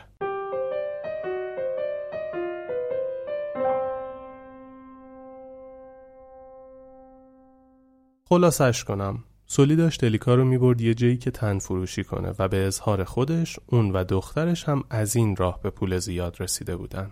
الیکا که اولش نمیدونست داستان از چه قراره رفته بود توی خونه‌ای با سولی که 2 تا آقا اونجا بودن. خود سولی با یکی از این آقایون میره توی اتاق و به الیکا هم میگه خوش بگذرون. الیکا که با دیدن اون آقا و حرف زدن باهاش تازه فهمید چه اتفاقی افتاده تهدیدشون میکنه به جیغ و فریاد زدن و از اون خونه میزنه بیرون و پا میذاره به فرار. وقتی برمیگرده خونه نرگسینا یه چوب میده دست مامان نرگس و داستان رو میگه و میگه بزن نرگس خانم که به حرفت گوش نکردم. چند روزی میگذره و الیکا کل این مدت درگیر نیازمندی‌های همشهری بود. همش تو سرش بود، میگفت خدایا چی کار میتونم بکنم، زشته من چقدر اینجا بمونم، این بنده خدا هیچی نمیگن ولی من که مزاحمشونم و حین ورق زدن میرسه به عنوان پرستاری در خانه. تا این عنوان رو دید یه چراغی بالای سرش روشن شد. زنگ زد بهشون و شرایط رو پرسید و گفت میشه شب بمونم و همونجا بخوابم؟ یعنی پرستار 24 ساعته؟ گفتن آره میتونی. باهاشون هماهنگ کرد بره پیششون و تو اولین قراری که گذاشت همه چی جفت و جور شد که بره توی یه خونه‌ای و از یه خانم سالمندی مراقبت کنه و کارهای خونه رو انجام بده. ازش فیش حقوقی خواستن که پدر نرگس ضامنش شد و فیش حقوقی گذاشت. پرستار شبانه روزی شده بود. خانم محسنی که قرار بود ازشون مراقبت کنه که از این به بعد بهش میگیم مهین خانم، خیلی خانم مهربونی بود و با الیکا عین دختر خودش برخورد میکرد. الیکا هیچ چیزی از پرستاری بلد نبود و حتی چای درست کردن و جارو زدن هم بلد نبود چجوریه، چه برسه به پخت و پز و کارهای دیگه. اما قرار بود همه این کارا رو بکنه. مهین خانوم همه چیز رو آروم آروم بهش یاد داد و کمکش کرد. الیکا میرفت تو آشپزخونه، این بنده خدا داد میزد برو از تو فلان کمد چایی بردار، بریز تو قوری، آب جوش بریز توش. الیکا میگفت آخه اینطوری نمیشه که. مهین خانوم میگفت حرف گوش کن دختر. همه غذاها رو اینجوری یاد گرفت درست کنه. البته که به دفعات خیلی چیزا رو اشتباه درست کرد. به وفور هم غذاهاش سوخته بود. هر بار که غذاش میسوخت زنگ میزدن از بیرون غذا می آوردن. بعد من این خانم بهش میگفت به دختر من نگی از بیرون غذا گرفتیم و بفهمه منو میکشه. خیلی خانم پایه‌ای بود و جدا از اینکه کلی کار خونه به الیکا یاد داد و یه جورایی براش مادری کرد، هم صحبت و دوست الیکا هم شد و وقتشون رو با هم خیلی خوب میگذروندن و واقعا هم خیر الیکا رو میخواست. ماه اول که مهین خانم داستان زندگی الیکا رو فهمید بهش گفت دختر تو جوونی، فعلا هم که اینجایی خرجی نداری، تا وقتی که من بمیرم یا بخوای از اینجا بری حقوقتو میذارم زیر تشکم و برات جمع میکنم. هر موقع خواستی بری یا اگه اتفاقی برای من افتاد اول پولا رو از زیر تشک جمع کن، بعد زنگ بچه‌های من و آمبولانس بزن. الیکا هم که هیچ خرجی نداشت و فقط برای عید عیدیشو گرفت و رفت برای خودش لباس و کفش خرید، وگرنه کلن از خونه بیرون نمیرفت و پیش مهین خانم بود. همه خریدها رو هم دختر معین خانم میکرد. معین خانم هم به همه بچه‌هاش گفته بود این پولا مال الیکاست، کسی بهش دست نمیزنه. نزدیک 16 ماه گذشت. تو این 16 ماه به خیلی چیزا فکر کرد. اینکه پدرش کجاست، خواهرش پیش مامانش امنیت داره یا نه، یا اونم میخوان شوهر بدن، چرا ماچا یهو غیبش زد و هیچ کاری نکرد براش، آیندهش چی میشه، اگه یه روزی بخواد ازدواج کنه با اینکه پدر و مادر داره باید بگه که نداره یا چی بگه، آرزوهاش چی میشن و خیلی چیزای دیگه. معین خانم آرومش میکرد، باهاش حرف میزد، دلداریش میداد و وقتی میدید عصبیه بهش کتاب میداد بخونه. یه روز صبح که الیکا پا شد معین خانم رو ببره دستشویی، دید هنوز از خواب بیدار نشده. با خودش گفت بره نون داغ بگیره بیاد و تا اون موقع معین خانم هم بیدار میشه. برگشت، چایی گذاشت، صبحونه آماده کرد و وقتی رفت معین خانم رو بیدار کنه دید اصلا بیدار نمیشه و انگار کل عمرش خواب بوده. یه امیدی بهش گفت زنگ بزن اورژانس، شاید بیان بتونن معین خانم رو برگردونن. اول به اورژانس خبر داد، پشت بندش هم دختر معین خانم رو خبر کرد و هر دوتا با هم رسیدن. اومدن بالا سرش علائم حیاتیشو چک کردن و گفتن خیلی وقته که تموم کرده. روحشون شاد. الیکا خیلی گریه کرد. معین خانم رو از مادرش هم بیشتر دوست داشت. از مادرش بیشتر بهش محبت کرده بود و بیشتر بهش چیزی یاد داده بود. اورژانس که جنازه معین خانم رو برد، دخترشون به الیکا گفت مامان وصیت کرده قبل هر کاری اول از همه پولای تو رو جمع کنیم بهت بدیم که کسی بهش دست نزنه. وقتی رفتن تشک معین خانم رو زدن کنار، دیدن یه عالمه پول جمع شده زیر تشک. با هم شروع کردن پولا رو دسته‌بندی کردن و توی یه ساک برای الیکا گذاشتن. همه پولا یا 500 تومانی بود یا 1000 تومانی و حجم زیادی از پول بود. تقریباً مبلغ 2 میلیون تومان 1500. این عدد تو سال 77 خیلی بود. موقعی که داشتن پولا رو دست نمی کردن، الیکا تو فکر بود که خب حالا چی کار باید بکنه؟ کجا باید بره؟ کجا باید بمونه؟ کجا بخوابه؟ همون موقع دختر معین خانم بهش گفت الیکا یه خواهشی ازت دارم، تا 40 مامان پیشم بمون، دست تنها، مهمون میاد و میره، نمیتونم به کارام برسم، بعد 40 اگه خواستی برو. این حرف یه قوت قلبی به الیکا داد که 40 روز وقت داره تا کاراشو راست و ریست کنه. تو اون مدت گشت دنبال خونه و تو اتوبان آهنگ تونست یه خونه پیدا کنه با 300,000 تومان پول پیش و ماهی 15,000 تومان اجاره.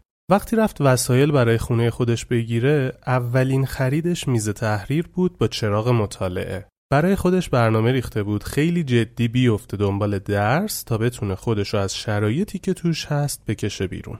کم کم فرش و گاز و کاسه بشقاب و وسایلی که بتونه زندگیشو باهاشون شروع بکنه خرید و تقریباً تا 40 معین خانوم خونش تکمیل شد و رفت توش ساکن شد. 2 روز اول فقط نیمرو میخورد و میخوابید. حس میکرد بعد 18 ماه از سر کار برگشته خونه و باید قشنگ خستگی این مدت رو درک کنه. بی نهایت خوشحال بود به یه جایی رسیده که کنترلش در اختیار خودشه، خونه خودشه، خودش براش زحمت کشیده و با سلیقه خودش همه چیشو میگیره و از همه مهمتر هر کاری دوست داره میتونه توش انجام بده. بعد 3 روز از خونه اومد بیرون تا بره وسایلی که کم داشت رو بخره و دنبال کار برای خودش بگرده، چون این پولی که جمع کرده بود میدونست که بالاخره تموم میشه. حالا که خونه داشت میتونست کاری پیدا کنه که صبح تا شب باشه و دوست نداشت دیگه تو خونه یه کسی کار کنه.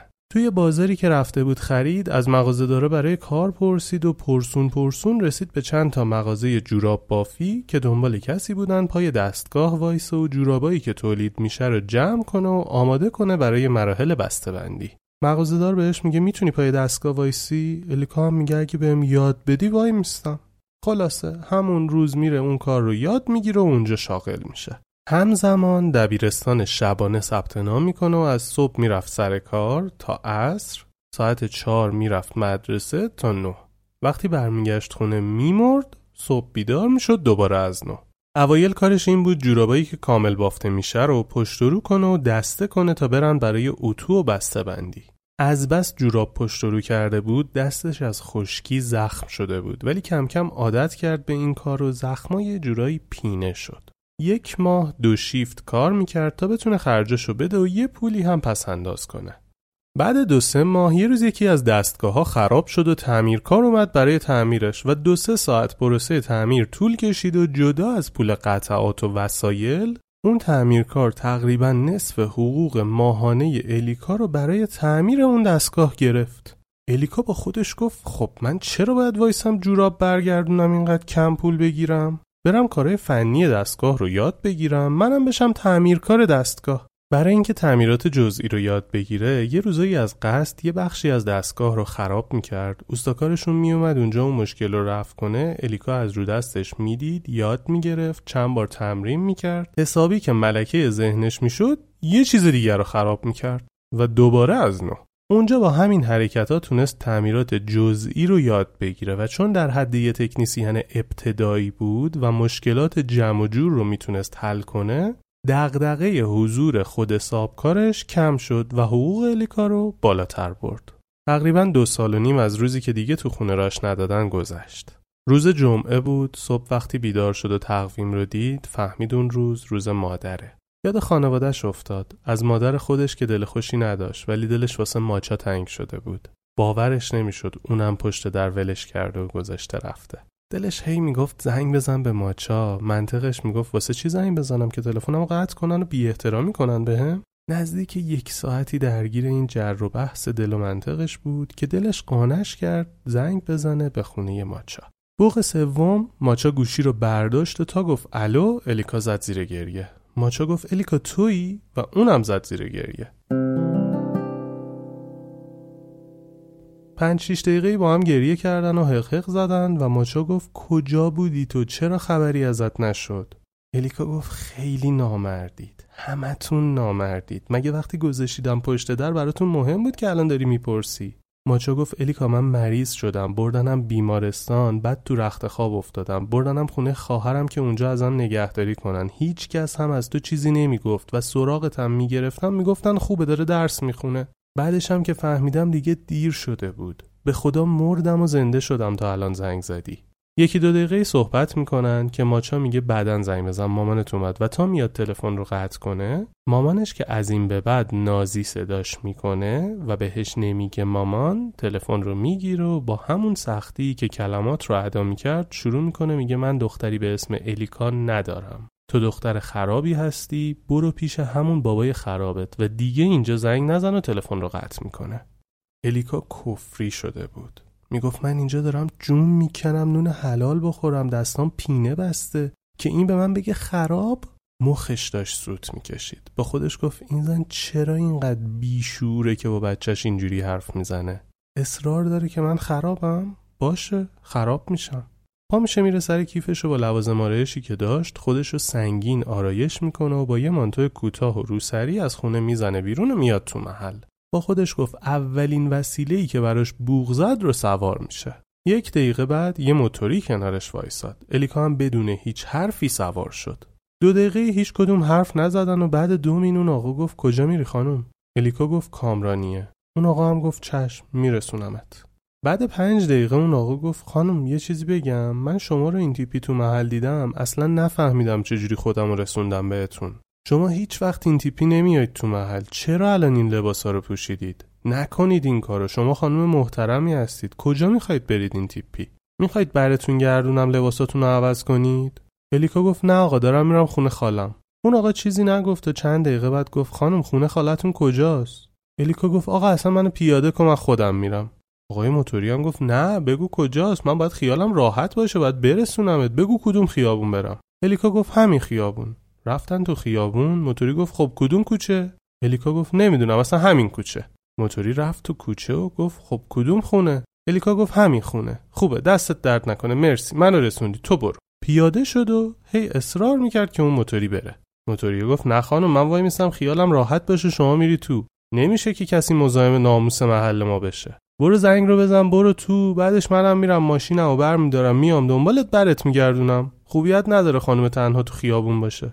الیکا میگه عجب گیری کردی ما، برو بابا اصلا نمیخوام خالم تو رو ببینه.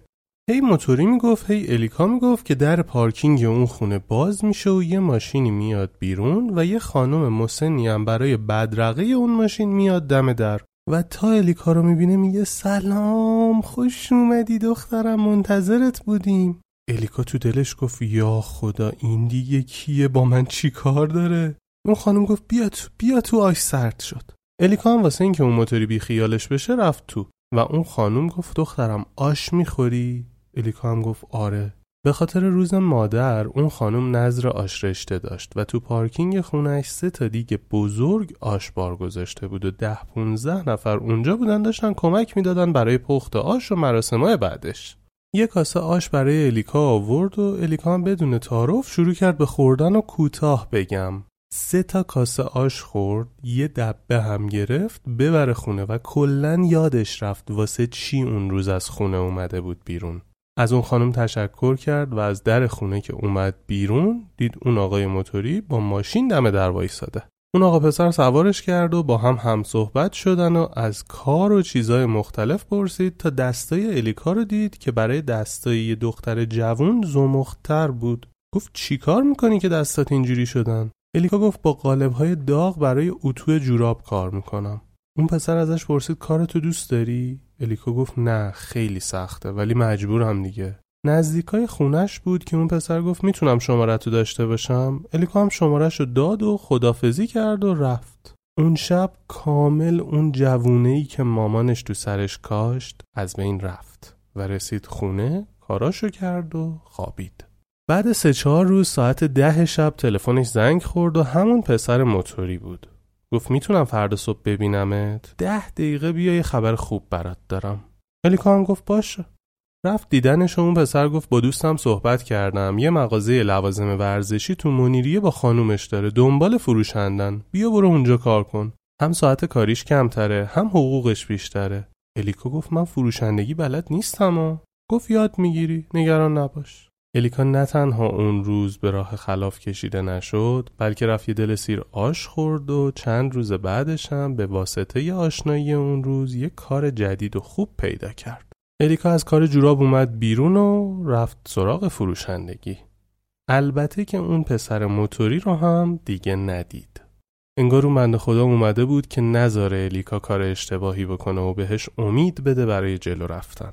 همزمان با کار تونست دیپلمش رو توی مدرسه شبانه بگیره. 6-7 ماهی بود که درسش تمام شده بود و داشت تو مغازه فروشندگی میکرد و فروشندگی رو هم خیلی خوب یاد گرفته بود که از این ور اون ور شنید یه سریا دارن مهاجرت میکنن برای کار و درآمدشون خیلی بهتر از ایرانه. با خودش گفت من که اینجا خانواده‌ای ندارم، زندگی خفنی هم ندارم و باید خودم بسازمش. خب پاشم برم خارج بسازمش که آیندم بهتر از اینجا باشه. همون موقع‌ها شلوغیای کوی دانشگاه بود و یه 2 روزی به خاطر اینکه اونم از اون خیابونا رد میشد گرفتنش و براش پرونده درست کردن. با این اتفاقی که افتاد گفت امروز برم بهتر از فرداست. شروع کرد تحقیق برای رفتن از ایران و به این نتیجه رسید که بره ترکیه. چون پدرش در دسترس نبود که رضایت به خروج بده مجبور شد بره دادگاه و از طریق اونجا پاسپورت بگیره که پروسه خاص خودشو داشت. تو فاصله تلفنی که به ماچا زده بود و مامانش بهشون بد و بیرا رو گفته بود تا موقع رفتنش چند بار دیگه ای هم با ماچا صحبت کرده بود و از حال و اوضاعش گفته بود. وقتی داستان رفتنش رو به ماچا گفت اون گفت کاش که میشد قبل رفتنت بیای ببینمت. با یه پسری که آشنا شده بود صحبت کرد که بیاد باهاش بره خونه ماچا و بگه شوهرشه تا مامانش و خاله‌هاش بهش گیر ندن و بذارن ماچا رو ببینه.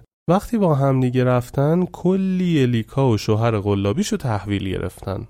ماچا اونجا به الیکا گفت هر جا رفتی دیگه هیچ وقت بر نگرد. اون روز گذشت و چند روز بعد الیکا بلیت زمینی داشت به سمت ترکیه. کاراشو کرد و 72 ساعت تو راه بود تا برسه ترکیه. وقتی رسید داشت بارون می اومد. پاشو که از اتوبوس گذاشت بیرون دید هر کی هر چی میگه متوجه نمیشه. تازه با گوشت و خونش درک کرد که کشور غریب یعنی چی.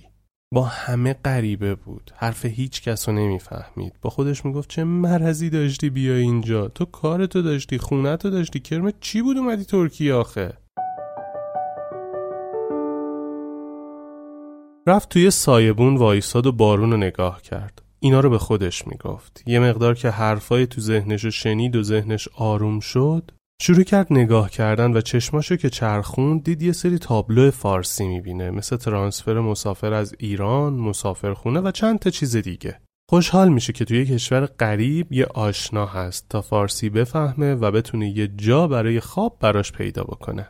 داستانا و تجربیاتی که تو ترکیه براش اتفاق افتاده خیلی زیاده. از اینکه تلاش کرد به صورت پناهندگی مهاجرت کنه تا اینکه پلیس ریخت خونه‌اش تا به عنوان مهاجر غیرقانونی بگیرتش و خیلی چیزای دیگه. ولی مهمترین اتفاق این بود که بعد 6 ماه ترکیه موندن بهش گفتن کارای مهاجرتش به فنلاند درست شده. فقط یه سری شرایط داشت. اگه میرفت تا 7 سال نباید برمیگشت ایران. الیکا گفت حل بابا، مگه دیوونم بخوام برگردم کشورم؟ تو این مدت مدام با ماچا حرف میزد و تا خبر مهاجرتش رو فهمید از خوشحالی به ماچا زنگ زد تا به اونم خبر بده و با هم خوشحال بشن. 2-3 باری تلفن زد، کسی جواب نداد. بعد چند بار ماچا تلفن رو جواب داد و گفت الیکا باشه بعداً باهات صحبت میکنم.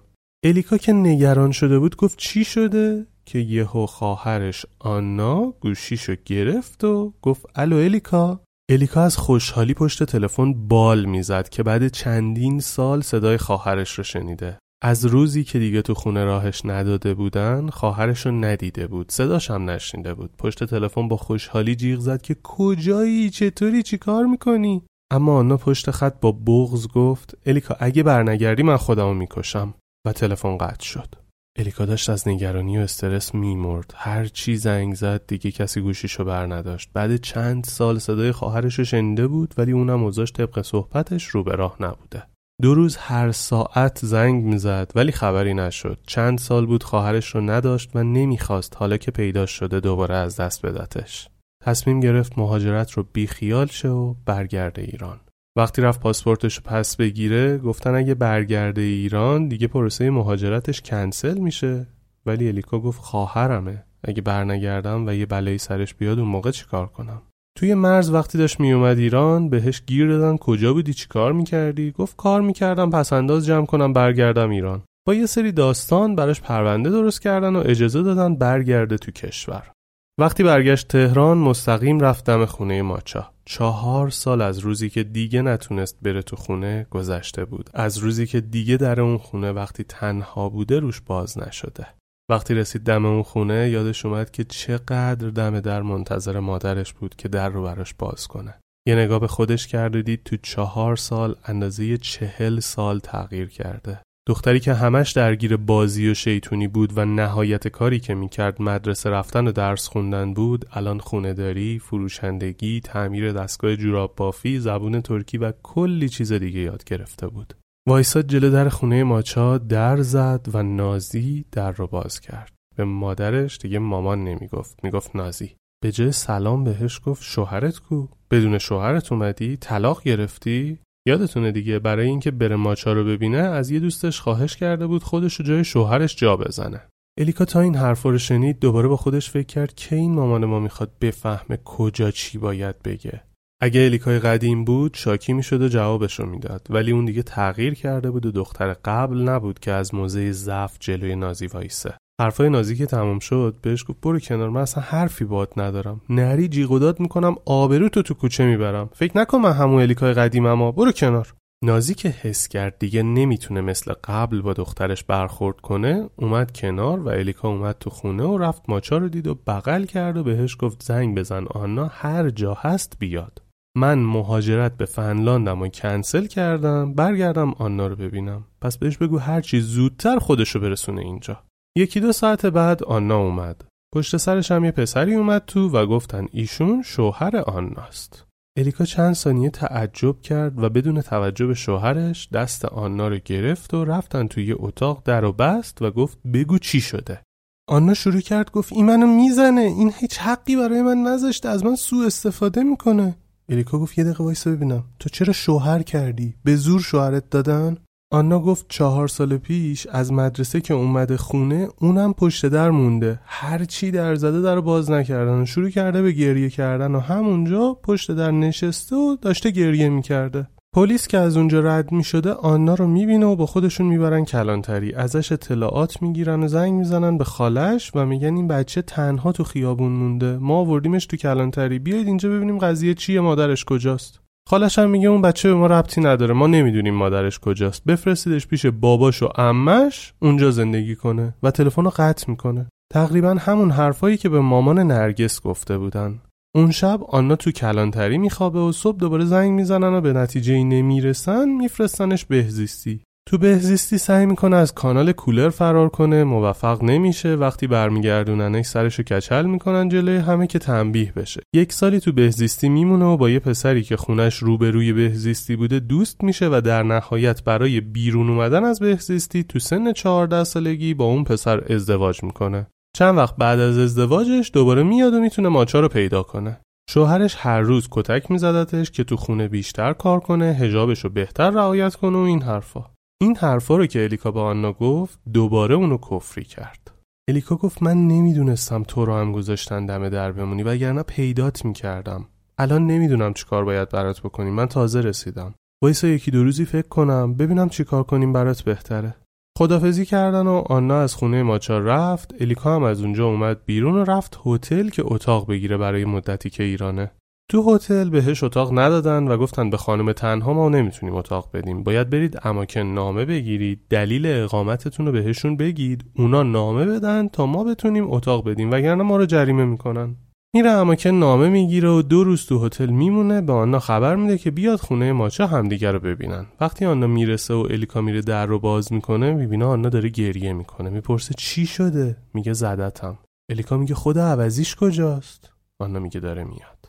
الیکا میره سمت شوهر آنا و میگه فکر کردی این دختر بی کس و کاره و حرفش تموم نمیشه، با هم درگیر میشن. وقتی میان جداشون میکنن الیکا میگه گذشت اون موقع که هر کار دوست داشتی کردی، مامان بابا نداره، من که هستم، نمیذارم از گل نازکتر بهش بگی. همسایه‌ها جداشون میکنن و الیکا و آنا میان تو خونه و در رو میبندن. الیکا به آنا میگه ببین من دارم میرم ترکیه، یا طلاق بگیر یا اگه میخوای زندگی کنی برو بشین تو خونت زندگی کن، گریه و زاری و این مسخره بازیات هم تموم کن. اون روز میگذره و 2-3 روز بعد آنا به الیکا زنگ میزنه میگه تصمیمم گرفتم، میخوام طلاق بگیرم ولی طلاقم نمیده. الیکا میگه مگه الکیه؟ من هر جوری شده طلاق تو میگیرم ازش. مهریه داری؟ به واسطه مهریه سنگینی که داشت تونست توافقی بدون پرداخت مهریه طلاق خواهرش رو بگیره. برای اینکه خواهرش سر پا بشه یه خونه اجاره کرد و قرار شد با هم زندگی کنن تا آنا سر و سامون بگیره. بعد الیکا بره پی زندگی خودش. با یه بخشی از پولی که پس انداز کرده بود یه خونه اجاره کرد و باقی پولش هم گذاشت کنار. شروع کرد دنبال کار گشتن. به خواهرش هم میگفت درس بخونه ولی اون علاقه نشون نمیداد. دفعه اول که فهمید خواهرش سیگار میکشه یه دعوای سنگین با هم کردن و 2 روز باهاش قهر بود، اما کم کم این موضوع رو پذیرفت.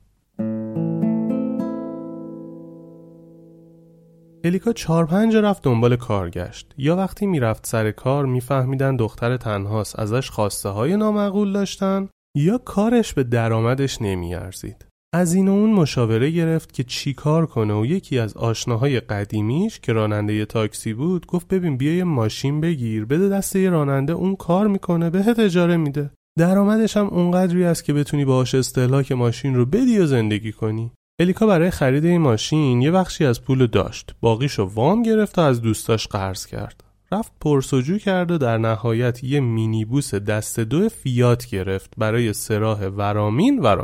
از این مینیبوس مکعبی یا نمیدونم یادتونه یا نه. مینیبوس اون موقع ها حکم ون الان رو داشت، با این تفاوت که به جای 10 نفر نزدیک 30 نفر توش جا می شدن. یه راننده خوب پیدا کرد که رو ماشین کار کنه و تقریباً تو 4-5 ماه با پولی که الیکا به خودش میرسید تونست همه قرضا رو پس بده و صاحب ماشین بشه و باقی اون درآمد برای خرجای خودش باشه. جدا از این کار دنبال کار بود و تو شرکت‌های مختلف هم تایمای کوتاه کار میکرد. هرچی الیکا تو فاز رشد و پیشرفت بود خواهرش اصلاً تازه بعد یه مدت فهمید خواهرش تو مدتی که الیکا خونه نبوده هر روز میرفته با چند نفر تریاک میکشیده و معتاد به تریاکه. 2-3 بار با هزینه خودش میخوابونتش که ترک کنه ولی فقط 1 ماه پاک بود و دوباره شروع میکرد. تو همین هاگیر واگیرا یه آقای کارخونه‌دار الیکا رو میبینه، بعد چند روز بهش زنگ میزنه که بیا دفترم با هم حرف بزنیم. الیکا میره و اون آقا میگه اگه با من ازدواج کنی و برام بچه بیاری، من هر کاری دوست داشته باشی برات میکنم. اون آقا زن داشت ولی بچه نداشت. نمیخوام کشش بدم ولی در این حد بدونید که الیکا تو گیر و دار این موضوع بود که این کار رو به خاطر خودش و خواهرش انجام بده یا نه و زندگی آیندهشون رو تامین بکنه، که اون آقا تا خواهرش آنا رو میبینه به الیکا میگه ببین من یه دختر شاده بگو بخند دوست دارم، هر چی خواستم با تو ارتباط بگیرم نشد، اگه مشکلی نداره با آنا صحبت کن که اون زن من بشه. خلاصه اون آقا آنا رو صیغه میکنه و از لحاظ مالی همه جوره به آنا میرسه و آنا هم هیچ کمکی تو این مدت به خواهرش نمیکنه و الیکا دوباره درگیر زندگی خودش میشه. الیکا با پولی که جمع کرده بود و یه مقدار پولی که به پیشنهاد ماچا از خالش نزول میکنه یه پیکان میخره و دوباره میده دست یه راننده تاکسی تا اونم کار کنه و کم کم پولاشو پس بده. افتاده بود تو سرش که این ماشینا رو دونه دونه بیشتر کنه و یه جورایی ناوگان حمل و نقل خودش رو ایجاد کنه. درگیر این داستانا بود که یه روز خواهرش گفت چه نشسته ای که بابا برگشته. از کجا؟ میگن کانادا. کانادا چی کار میکرده؟ هیچکی نمیدونه. خب به سلامتی، مبارکش باشه. میای بریم خونش؟ نه من کاری ندارم باش، مگه اون موقع که ما تو خیابون بودیم اون با ما کاری داشت؟ لجبازی نکن دیگه، بیا بریم خونش. ازدواج کرده، زندگیش خوب شده، چشم به راهته. و در نهایت الیکا راضی میشه که برن باباشو ببینن. وقتی رسیدن دم خونش یه خانمی در باز کرد که اون هم ناشنوا بود و خیلی خوب و محترمانه با الیکا و آنا برخورد کرد. دوتایی رفتن تو تا باباش دیدتشون، اومد الیکا رو بغل کرد و گریه و اشک، ولی الیکا مثل یه عروسک یخ وایساده بود. یه دقیقه‌ای که گذشت و باباش دید الیکا هیچ واکنشی نشون نمیده، بهش گفت خوبی دخترم؟ الیکا گفت جمع کن بابا این بغل و گریه الکی رو، ما اینجا پاره شدیم، تو رفتی پی عشق و حالت، الان اومدی واسه ما گریه میکنی؟ باباش گفت مگه چی شده؟ الیکا و آنا که داستانو تعریف کردن، واقعا اون برای بار اول بود میشنید این اتفاقا رو و شاخ در آورده بود.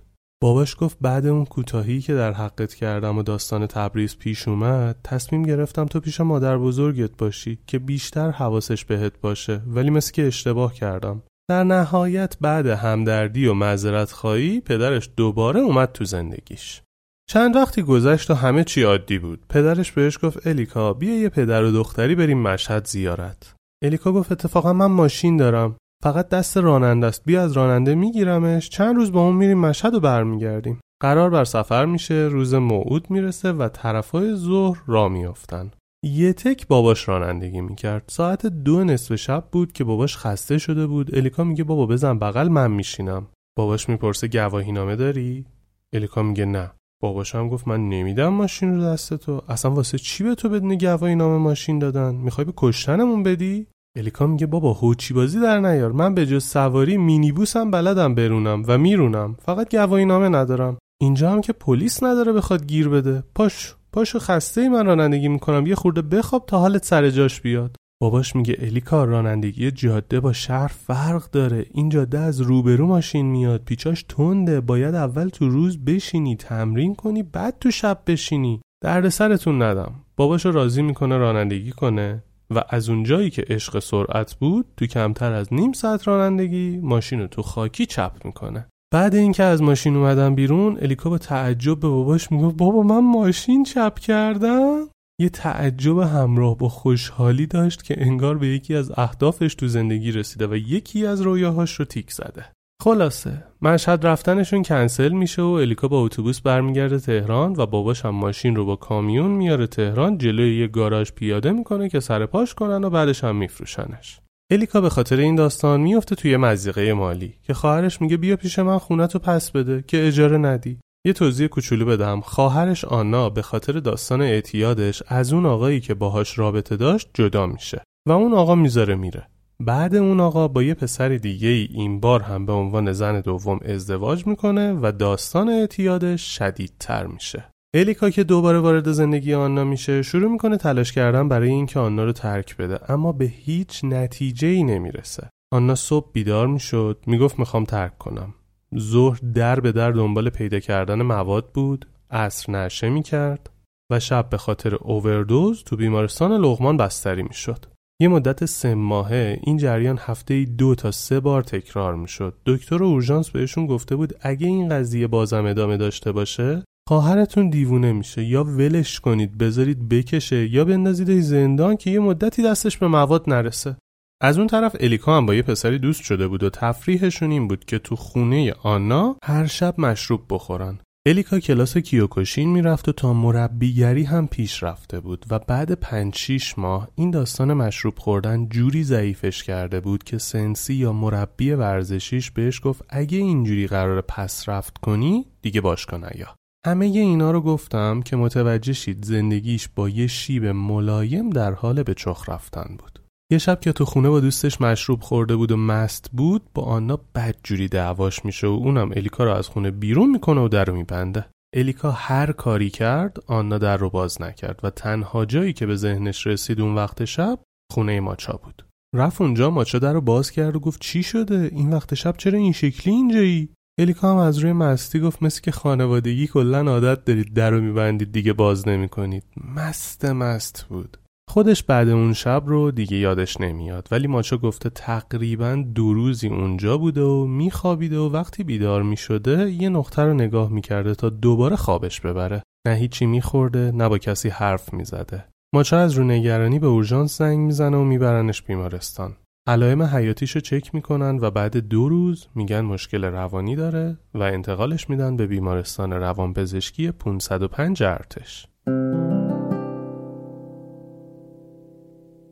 نزدیک 4 ماه تو بیمارستان بستری بود. 4 ماهی که الیکا به جز زمانی که بیدارش میکردن و بهش قرص میدادن هیچ چیشو یادش نمیاد. جز یه خاطره پررنگ که تقریباً بعدش از بیمارستان مرخص شد. یه روز قبل از اینکه قرصاشو بخوره چشاشو باز کرد و دید ماچا داره رو میز تختش سفره 7 سین براش میچینه و زیر لب با خودش حرف میزنه. ماچا وقتی میبینه الیکا چشاش باز میشه میگه الیکا بیدار شدی؟ الیکا میگه آره. ماچا میگه بسته دیگه الیکا، خسته شدم، 4 ماه گذشته، امسال سال جدیده، سال 82. بلند شو رو پاهات وایسا. الیکا یه آن میگه یعنی دوباره باید پاشم تنها بجنگم؟ خسته شدم، بسته دیگه، نمیشه اینجا یه چیزی بهم تزریق کنن مستقیم از اینجا برم قبرستون؟ ماچا میزنه زیر گریه و میگه تو چیزیت بشه من خودمو میکشم، این چه حرفیه؟ من تو رو بزرگت کردم، تو قوی تر از این حرفایی، پاشو رو پاهات وایسا و تموم کنیم مسخره بازی رو. و با حالت گریه از اتاق میره بیرون. انگار شوکی که از حرفا و گریه ماچا گرفته بود میچربید به داروهایی که تا الان بهش میدادن. 1 ساعت داشت با خودش فکر میکرد که یادش بیاد کجاست و چی شده. انگار ناخودآگاهش داشت تو این مدت کنترلش میکرد. بعد 1 ساعت پرستار که اومد بهش دارو بده گفت نمیخورم. پرستار شروع کرد تهدید کردن الیکا. اونم گفت ببین یه لگد بهت میزنم پرچی از پنجره بیرون ها. میگم نمیخورم دیگه. مدیر اینجا کیه؟ میخوام باهاش صحبت کنم. دکتر میاد و الیکا بهش میگه منو مرخص کنید برم کار دارم. دکتر میگه دختر جان تو نزدیک 100 روز اینجا رو تخت خوابیدی و هیچ واکنشی نداشتی. ما فقط از رو علائم حیاتیت فهمیدیم زنده ای. حالا میخوای مرخص شی بری؟ خلاصه 2-3 روزی داستان داشت با پرستارا که دیگه در نهایت مرخصش میکنن و میاد خونه. اما چجوری میاد خونه؟ درب و داغون. حوصله هیچ کس و هیچ چیزی رو نداشت. 1 ماه با خودش کشتی گرفت که یه کاری بکنه، از خونه بره بیرون، یه کلاسی ثبت نام کنه، ولی انرژی حرکت برای هیچ چیزی رو نداشت. بعد 1 ماه به زور ماچا و با بدبختی از خونه زد بیرون و فقط راه میرفت.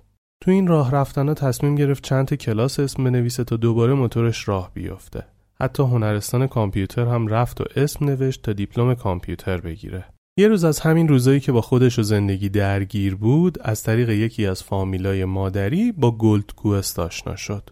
اینکه گولد کوست چیه من تو اپیزود 7 راوی قصه زندگی علی بالازاده به کمک خودشون خیلی جامع و کامل در موردش صحبت کردیم و انواعش رو گفتیم. پیشنهاد میکنم اون اپیزود رو گوش کنید چون خیلی از کلاهبرداری های الان بر اساس همون قواعد دارن انجام میشن و با آگاه بودن نسبت بهشون میتونید در برابر اون قضیه واکسینه بشید. اما خب خلاصه بخوام بگم گولد کوست کلاهبرداری بود که هرچی زودتر از بقیه واردش می شدی احتمال اینکه از ضرر کردن بقیه سود کنی بیشتر بود. اینم لازمه بگم این سود شما در ازای سود هنگفتی بود که اون شرکت می کرد و ضرر عجیب غریبی که افراد معرفی شده از سمت شما می کردن. اما الیکا مثل خیلی از آدمایی که تو اون دوران وارد گولد کوست شدن اینا رو نمیدونست. به واسطه سرزبونی که داشت و توانایی بالای فروشندگیش تونست خیلی از افراد رو جذب کنه و همین باعث شد بتونه درآمد خوبی کسب کنه. تقریباً 2 سال تو این داستان بود و با یه پسری به اسم مهدی وارد رابطه شد. کم کم گفتن گولد کوست کلاهبرداری و غیرقانونیه و الیکا یه بار تو اصفهان به خاطر فعالیت تو گولد کوست دستگیر شد. ازش تعهد گرفتن و ولش کردن. بعد که دید گولد کوست این درد سرا رو داره، از اون اومد بیرون، رفت توی نتورک دیگه که قانونی بود و بعد 1 سال اونم غیر قانونی شد و در نهایت از نتورک کشید بیرون. بزرگترین دستاوردی که نتورک برای الیکا داشت این بود که اونو از فضایی که توش گیر کرده بود و فکر و خیالاتی که داشت کشید بیرون و با یه چیز دیگه درگیرش کرد. این درگیر شدن با چیزای دیگه کم کم حالشو خوب کرد و از فاز افسردگی آوردش بیرون. با مهدی خیلی صمیمی شد و واقعا عاشقش شد. اولین بار بود که توی رابطه عشق رو اینجوری تجربه میکرد. به واسطه یکی از دوستاش به آرایشگری علاقه‌مند شد و شروع کرد دوره‌های تخصصی آرایشگری رفتن تو دبی. به واسطه دوره‌ای که میرفتن یه سری مانکن رو آرایش کنن برای شوهای لباس. از توی اون شوها فهمید که هم قد و هم هیکلش برای مانکنی خوبه. یه خورده که باهاشون ارتباط گرفت دید این کار رو از آرایشگری هم بیشتر دوست داره. خلاصه شروع کرد به آموزش دیدن و بعد یه مدت با یه شرکتی قرارداد بست. درآمد مانکنی از هر فعالیتی که میکرد به مراتب بیشتر بود. اونقدر از لحاظ درآمدی اوضاعش خوب شد که تونست یه خونه کوچیک تو تهران بگیره با یه ماشین خیلی خوب. یا دبی بود داشت کار میکرد، یا خونه ماچا بود، یا تو قائم شهر خونه دانشجویی مهدی. زندگیش خیلی ایدئال داشت جلو میرفت که یه روز صبح وقتی خونه مهدی بود ماچا باهاش تماس گرفت که الیکا مژده بده. یه خواستگار خیلی خوب برات پیدا شده، همه چیز تموم. دوست دارم باهاش ازدواج کنی و خوشبختی تو تا زنده هستم ببینم. الیکا گفت ماچا من نمیخوام ازدواج کنم، بعد من با مهدی دوستم، خودت میدونی که. چی میگی برم با یکی دیگه ازدواج کنم؟ ماچا گفت الیکا 28 سالت شده، اون مهدی فلان فلان شده حاضره با تو ازدواج کنه یا فقط میخواد باهات خوش بگذرونه؟ اگه حاضره باهات ازدواج کنه بیاد جلو تکلیفو مشخص کنه. این حرف برای الیکا سنگین بود. با خودش گفت نکنه واقعا میخواد فقط با من خوش بگذرونه؟ حرف ماچا یه سوالی رو تو ذهنش ایجاد کرد که تا حالا بهش فکر نکرده بود. ماچا بهش گفت با مهدی صحبت کن، اگه قصدش ازدواجه که هیچ، اگه چیز دیگه است ولش کن، بچسب به زندگیت. تلفن رو که قطع کرد الیکا رفت تو فکر. مهدی اومد پیشش گفت چی شده رفتی تو فکر الیکا؟ اونم گفت حقیقتش اینجوریه، برام خواستگار اومده، من 28 سالم شده میخوام ازدواج کنم، تو بگیر هستی یا نه؟ مهدی یهو جا خورد، گفت الیکا من هنوز دارم درس میخونم، کار ندارم، سربازی نرفتم، از بابام پول تو جیبی میگیرم، چجوری بیام بگیرم اتاخه؟ اینو که گفت الیکا بهش برخورد. با خودش گفت این بچه داره واسه من تاقچه بالا میذاره. شروع کرد به دعوا کردن با مهدی که من این همه خواستگار رو رد کردم که تو اینجوری به من بگی، وایسا حالا ادبت میکنم. قهر کرد و راه افتاد برگشت به سمت تهران. از درون خیلی داغون بود. یه مدتی با مهدی قهر بود و رفت دبی درگیر کارهای مانکنیش شد. وقتی برگشت ایران دوباره اون خواستگار قبلی اومد و الیکا برای اینکه لج مهدی رو در بیاره بله رو گفت. فکر میکرد اگه به خواستگار بله بگه لج مهدی رو در میاره، اونم میاد به غلط کردن میافته و الیکا هم میبخشتش و همه چی به روال قبل برمیگرده. ولی تصورش هم نمیکرد که چقدر فاصله بله گفتنش تا مراسم ازدواج برای سری سپری بشه و تا چشم به هم بزنه خودش تو ماشین عروس ببینه. الیکا ازدواج کرد با مردی که تا روز عروسی حتی با همدیگه یه بستنی هم نخورده بودن. بازم نمیدونم اسمش چیه ولی این کار رو کرد و خیلی هم پشیمون شد. همسرش آدم بدی نبود، شغل خوبی هم داشت، اوضاع مالیش هم خوب بود، وارد کننده مواد شیمیایی کارخونه های مواد غذایی بودش. از الیکا خیلی میترسید و خوبم حساب میبرد. با همه این اوصاف الیکا اصلا نمیدونست چرا کنار اونه. 6 ماه اول زندگیش آلبوم سکوت محسن یگانه رو گوش میداد و گریه میکرد که چرا ازدواج کرده. روز تولد مهدی جلوی همسرش زنگ زد به مهدی که چرا من ازدواج کردم، چرا منو نخواستی و مجبورم کردی که این کارو بکنم. خلاصه میکنم الیکا اون روز ماشینشو برمی‌داره و راه میفته بره سمت قائم شهر پیش مهدی. که تو راه پای تلفن با مهدی دعوا میکنن و الیکا میگه کاری میکنم تا آخر عمرت عذاب وجدان داشته باشی و با ماشین میره تو جاده خاکی که منتهی میشد به دره. همیشه فکر میکرد ایربگ‌های ماشینش مثل یه بالش نرم و پنبه‌ای هن. ولی وقتی ایربگ ماشینش ترکید و دماغش شکست فهمید ایربگ شبیه هر چیزی باشه اصلاً شبیه بالشت نرم نیست.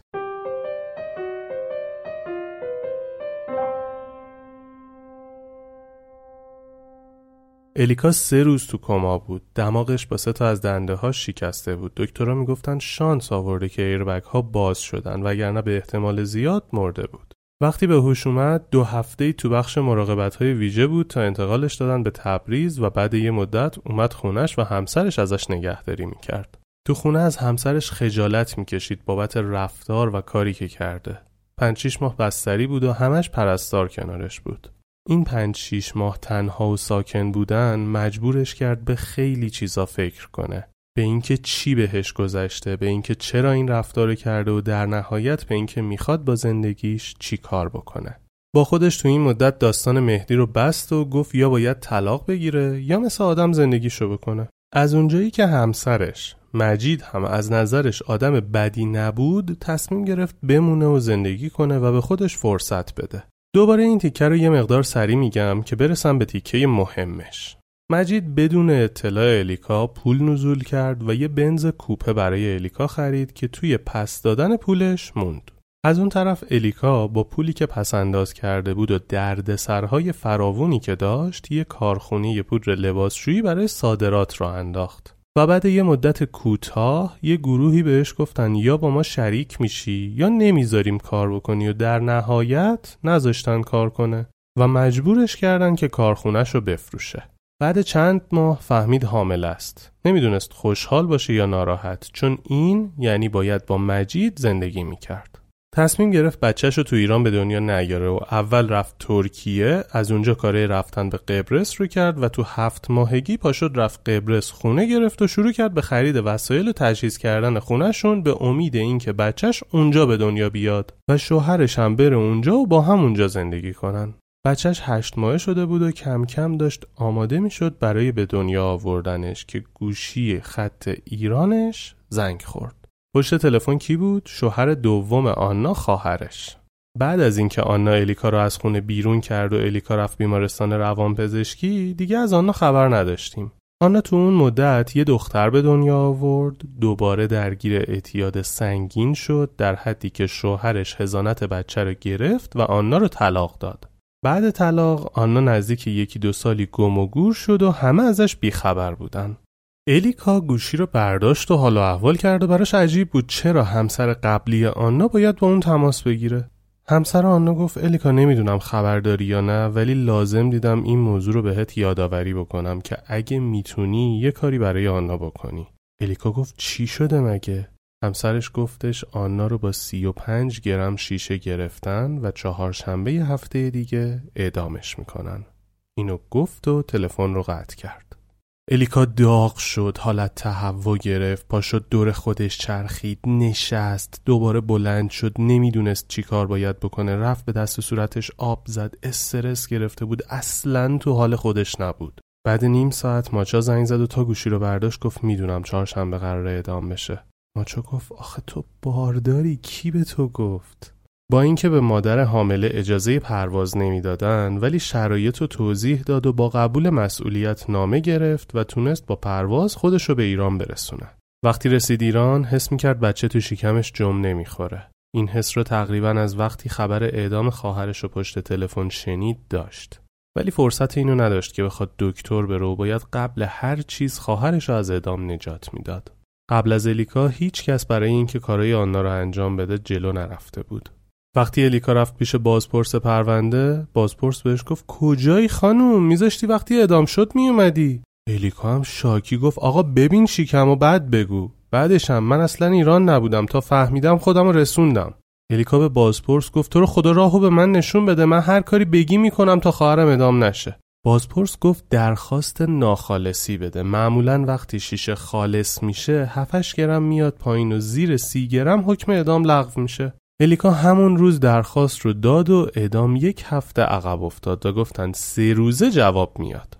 رفت آنا رو تو زندان ببینه. وقتی آنا رو دید تو نگاه اول نشناختتش. قشنگ زندان بهش ساخته بود.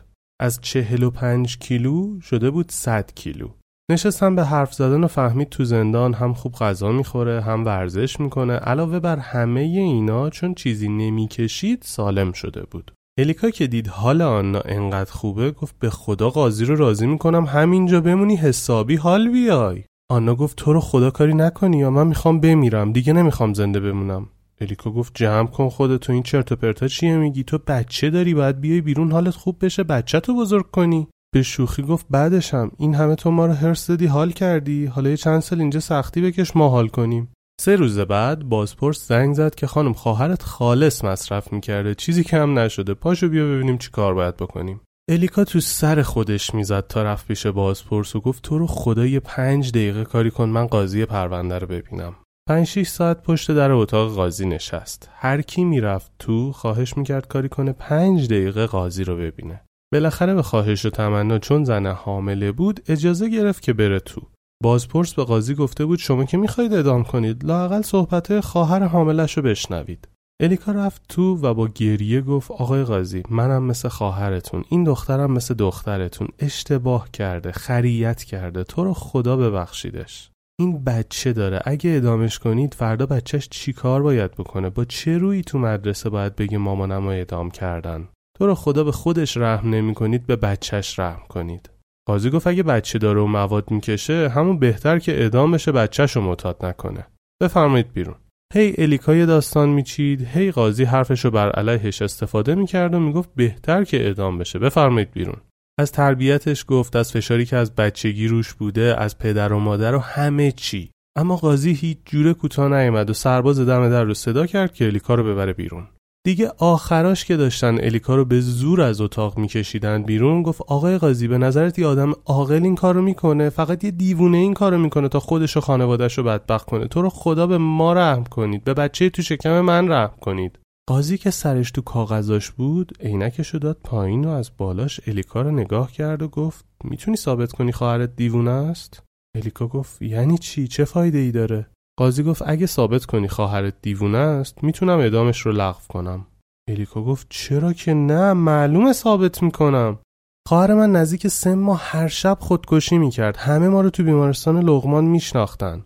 شما فقط یه نامه به من بدید که من ازشون براتون گزارش بگیرم. دکتر اورژانس به من گفته بود اگه 1 ماه دیگه آنا این روند رو ادامه بده یا دیوونه میشه یا خودشو میکشه، باید زودتر مشکل رو حل کنیم. شما نامه رو به من بدید، من پس فردا براتون مدرک میارم که خواهرم دیوونه است. نامه رو گرفت و رفت پیش رئیس بیمارستان لقمان و اون تا الیکا رو دید شناختش. الیکا قضیه رو گفت و از دکتر خواهش کرد که این بخش دیوونگیشو قشنگ بولد کنه، چون با این کار 1 نفر رو از اعدام نجات میده. اونم گفت خانم من بولدش نکنم هم بولد خودش، کدوم آدم عاقلی 3 ماه هر شب اووردوز میکنه که کارش به اورژانس بکشه؟ بالاخره نامه رو میگیره و میده به دادگاه. فکر میکرد آنا همون هفته میاد بیرون، ولی حکم اعدامش تبدیل شد به 30 سال حبس. الیکا خوشحال بود که تونسته جون خواهرش رو نجات بده. گفت لااقل زنده میمونه و کم کم براش عفو میگیریم و بعد چند سال میاریمش بیرون. بعد از اینکه حکمش تغییر کرد رفت زندان. گفت بیا خبر خوب دارم برات، از اعدام نجاتت دادم. آنا اول خوشحال شد، ولی بعدش که فهمید 30 سال حبس حکم جدیدشه گفت بابا میذاشتی بکشنم راحت بشم، 30 سال این تو چی کار کنم؟ خلاصه با اوقات تلخی خواهرش برگشت تبریز و 1 هفته مونده بود به وقت زایمانش که رفت دکتر برای سونوگرافی. دکتر شروع کرد یه سری سوالای مشکوک پرسیدن. الیکا که فهمید دکتر مشکوک میزنه گفت دکتر راستشو بگو، بچم چیزی شده؟ دکتر گفت من تپش قلبشو ندارم، فکر کنم بچت مرده. تو اون 1 هفته زمین و زمان رو به هم رسوند تا بتونه بچه‌شو زنده به دنیا بیاره و فکر میکرد دکترها میخوان بچه‌شو بکشن، ولی به هیچ نتیجه‌ای نرسید و در نهایت بچه‌ش رو مرده به دنیا آورد و اونو با تمام عروسک‌ها و وسایلی که براش خریده بودن خاک کرد. 2 روز تو قبرستون موند کنار قبر بچه‌ش که بچه‌ش تنها نمونه. تا روز دوم نمیدونست بچه‌شو تو بخش کودکان خاک کردن. روز دوم از جاش پا شد و قبرای بغلی رو نگاه کرد، دید دور و بر قبر بچه خودش همه بچه‌های خردسال کوچیک بودن. 1 ساله، 15 ماهه، 2 ساله و بعضیاشون عکسشون هم روی سنگ قبرشون بود. با خودش میگفت این چه خدایی آخه؟ یعنی چی این شرایط؟ آخه این چه عدالتیه که مادر اینقدر زور بزنه بچه رو به دنیا بیاره، بعد بزرگ شدنشو نبینه و بچه‌شو از دست بده. یه خورده که این حرفا رو زد با خودش، گفت من بچه‌مو 1 بار هم تو بغلم نگرفتمش. اینه وضعیتم. خدا به داد مادر این بچه‌ها برسه که تو 1-2 سالگی بچه‌شونو از دست دادن. دیدن این اتفاق باعث شد یه مقدار به خودش بیاد و آروم بشه. اون روز با شوهرش برگشت خونه و هفته‌ای روزای قبرستون رفتنش رو کم کرد تا دید نمیتونه این کار رو ادامه بده و برگشت تهران تا از اون شرایط فاصله بگیره و به کارهای خواهرش برسه. تا رسید تهران شروع کرد به درخواست دادنهای مکرر برای عفو خواهرش. از شروع مهر و بازگشایی مدارس گرفته تا روز زن و 22 بهمن و هر روزی که میشد درخواست میداد به مناسبت اون روز که خواهرش رو عفو کنن. تو 1 سال اونقدر نامه زد که 30 سال رو کرد 15 سال. وقتی به خواهرش این خبر رو داد، آنا گفت 30 سال با 15 سال چه فرقی داره؟ الیکا خیلی شاکی شد. گفت بابا من پوستم کنده شده، بچه‌مو به خاطر اینکه بیام تو رو نجات بدم از دست دادم. مغزم درد گرفت اینقدر دنبال دلیل واسه نامه عفو بودم و تونستم اعدام تو رو تبدیل کنم به 15 سال زندان. اون وقت تو میگی چه فرقی داره؟ یه مقدار از خواهرش شاکی شد و با خودش گفت ولش کن دیگه، چقدر واسه زور بزنم نبینه. واسه همین تصمیم گرفت بره پی زندگی خودش. دوباره تصمیم گرفت زندگیشو از نو بسازه، ولی این بار بدون مجید. قرار بود به خاطر بچهش تو رابطه با مجید بمونه، ولی الان که دیگه بچه‌ای جایی نبود ترجیح داد توی رابطه اجباری نمونه. وسایلشو جمع کرد و راه افتاد رفت ترکیه که اونجا کاراشو بکنه و همونجا درخواست طلاقش هم داد که از مجید جدا بشه. تا این خبر به گوش مجید رسید پا شد اومد ترکیه پیش الیکا و گفت من از دست تو چی کار کنم؟ چه خیری به من رسوندی، هر کاری کردی حمایتت کردم، کمکت کردم، هواتو داشتم، الان میخوای طلاق بگیری ازم؟ الیکا بهش میگه بابا تو میخوای با من چی کار کنی آخه؟ ما نه با هم درست حسابی حرف میزنیم، نه عاشق همیم، نه بچه داریم، نه هیچی. آبی از من برات گرم نمیشه، من طلاق بده، برو راحت زندگی تو بکن. مجید هم از لجش گفت طلاقت نمیدم تا موهات هم مثل دندونات سفید بشه.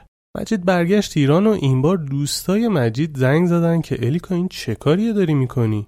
مجید تو اون دوران که تو داغون بودی به خاطر اینکه تو رو خوشحال کنه پول نزول کرده واسط بنز خریده، الان هم مثل خر گیر کرده تو بدهکاریاش. حالا تو میخوای طلاق بگیری؟ الیکا تازه اونجا فهمید چه اتفاقی افتاده.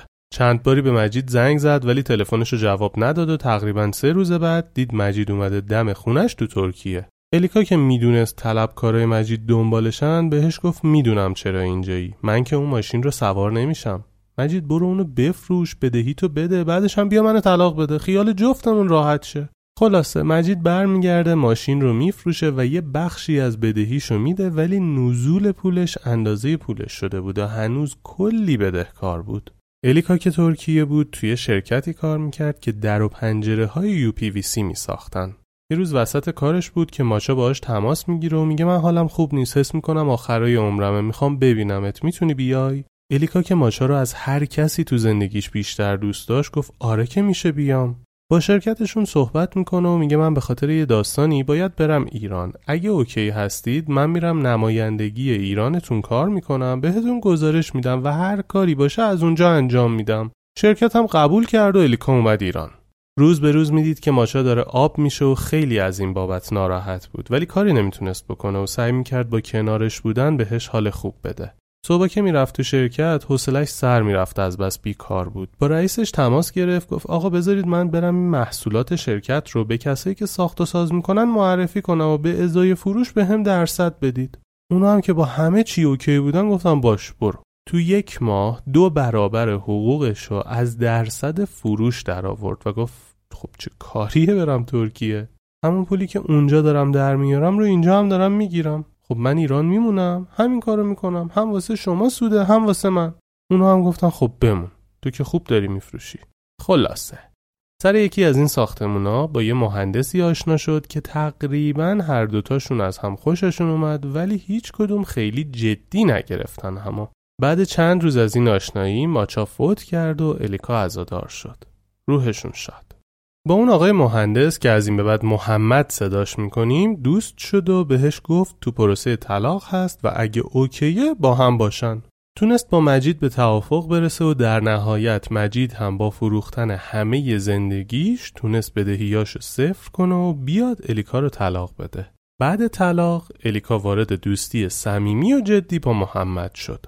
الیکا همیشه عذاب وجدان داشت که تو اون برهه بدهکاری مجید اگه حواسشو بیشتر جمع میکرد میتونست به مجید کمک کنه تا کسب و کارشو نجات بده. اما اونقدر درگیر خواهر و بچهش شد که حواسش از مجید پرت شد و نتونسته بود بهش کمک کنه. عذاب وجدان داشت که مجید برای خوشحالی اون براش بنز خریده ولی الیکا هیچ کاری برای مجید نکرده. این داستان همراهش بود و همش تو فکر این بود که یه جوری اگه بتونه بعدن این موضوع رو جبران کنه. نزدیکای 1.5 سال با محمد توی خونه اجاره‌ای بدون اینکه با هم ازدواج کنن زندگی کردن. این مدت کسب و کار جدید خودش رو با سرمایه‌ای که داشت راه انداخت و دستگاه‌های پزشکی وارد می‌کرد. هر کدومشون درگیر کاراشون بودن و یه شب که برگشتن خونه داشتن شام می‌خوردن، الیکا به محمد گفت من می‌خوام ازدواج کنم و بچه‌دار بشم. دیگه داره کم کم سنم میره بالا و از سنم میگذره. تو میخوای ازدواج کنی یا نه؟ اگه هستی بسم الله، نیستی بگو من برم پی زندگی خودم. محمد گفت الیکا من میترسم، آخه خونه و اینا از کجا بیارم؟ الیکا گفت اینجا که هستیم چشه مگه؟ محمد گفت تو واقعا اینجا زندگی میکنی؟ الیکا گفت مگه الان دارم چیکار میکنم؟ من همه شرایط تو میدونم، با همین شرایط هم دوستت دارم و میخوام باهات ازدواج کنم. تو هم فکراتو بکن به هم خبر بده، من سنم داره میگذره، بچه میخوام. روز بعد محمد بهش بله رو داد و قرار شد ازدواج کنن. هر دوتاشون پولاشون تو کسب و کارشون بود و نمیتونستن پولی برای عروسی و طلا و جواهر بدن. برای اینکه فامیلای محمد بهش گیر ندن قرار شد برن نقره بخرن بگن طلاست تا کمتر تو هزینه بیفتن. برای عروسی هم قرارشون این بود برن آتلیه عکس بگیرن، شبم برن یه رستوران با خانواده شام بخورن و تموم بشه داستان. کم کم یکی از دوستاشون گفت باغ داره میتونه در اختیارشون قرار بده، یکی دیگه گفت کیترینگ داره. خورد خورد یه عروسی رو جمع کردن و مراسم عروسیشون بزرگتر از چیزی که فکر میکردن برگزار شد. عروسیشون رو گرفته بودن و درگیر کار و عشق و عاشقی بودن که یکی از دوستای الیکا بهش گفت از مجید خبر داری؟ الیکا گفت نه. دوستش گفت مجید تو اتوبان نواب توی یه پاساژ یه مغازه گرفته، اونجا کار میکنه. شبا هم همونجا میخوابه. میدونم که باهاش رابطه ای نداری ولی اگه کاری میتونی براش بکنی الان بکنی بهتر از فرداست. دوباره عذاب وجدان این که الیکا هیچ کاری برای مجید نکرده بود زد بالا و داشت خفش میکرد. یه روز صبح بدون اینکه به محمد شوهر فعلیش چیزی بگه پاشد رفت دیدن مجید شوهر قبلیش. وقتی همدیگه رو دیدن مجید شوکه شد، فکر نمی‌کرد دیگه الیکا رو ببینه. هم صحبت شدن و از اوضاعشون گفتن و الیکا که می‌خواست بهش کمک کنه گفت من دارم فیلم رادیولوژی میارم. این سری بار من اومد میدمش به تو، بفروش، پول منو بدون سود بده، سودشو بردار و کسب و کار خودتو رونق بده. چند بار با هم این کارو کردن و مجید هم یه سرمایه‌ای کسب کرد که میتونست باهاش کار کنه و قرار شد با هم دستگاه‌های پزشکی وارد کنن. محمد وقتی متوجه شد که الیکا داره به مجید کمک میکنه جدا از حس خوبی که نداشت بهش گفت الیکا این کار به صلاحت نیست، بهتره باهاش در ارتباط نباشی. اما الیکا میگفت عذاب وجدان این که من زندگی این بنده خدا رو نابود کردم داره دیوونم میکنه، وایسا یه مقدار سر پا بشه بعد دیگه باهاش کار نمیکنم. 2 سال از ازدواجشون گذشته بود که الیکا دوباره حامله شد و این بار خیلی خوشحال بود از این اتفاق. 4-5 ماهه بود که دکترش گفت باید استراحت بیشتری داشته باشه و کار کردن رو فاکتور بگیره. الیکا با تجربه‌ای که سر بچه اولش داشت گفت میمونه خونه، استراحت میکنه و هیچ استرسی به خودش راه نمیده تا اتفاقی برای بچهش نیفته. همه کارهای واردات و فروش دستگاه‌ها رو سپرد به مجید و به خودش استراحت داد. اما مجید دستگاه‌ها رو وارد کرد، تحویل داد، پولش رو گرفت و گم و گور شد. وقتی فهمید که مجید سرشو کلاه گذاشته سیستم خونه و همه چی به هم ریخت. محمد میگفت گفتم نکن این کارو، گوش نکردی که بالاخره دستتو گذاشت تو پوست گردو.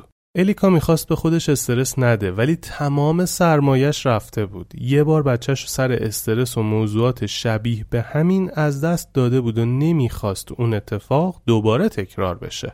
نشست با خودش فکر کرد، گفت من شرکت رو با همه ضرراش تعطیل میکنم، میمونم خونه، بچه رو به دنیا میارم و بعدش مجید رو پیدا میکنم، پوستش رو قلفتی میکنم.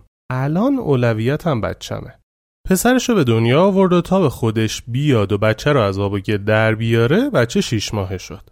هنوز درگیر این بود که چرا مجید سرش رو کلاه گذاشته و پولش رو بالا کشیده که یه نامه اداره مبارزه با مفاسد اقتصادی براش اومد و گفته بودن هرچه سریعتر باید به اون اداره مراجعه کنه. یه وکیل پیدا کرد و با هم راه افتادن رفتن اونجا. خلاصش کنم، تو اون مدتی که فکر میکرد داره به مجید لطف میکنه، مجید سر واردات همه دستگاه ها براش پرونده درست کرده بود که این خانم قاچاقچیه و همه جنسایی که میآورده رو قاچاق میآورده. الیکا این کارو نمیکرد و هیچ مدرک درست درمونی برای این ادعا نبود، ولی باید پروسه دادگاه طی میشد.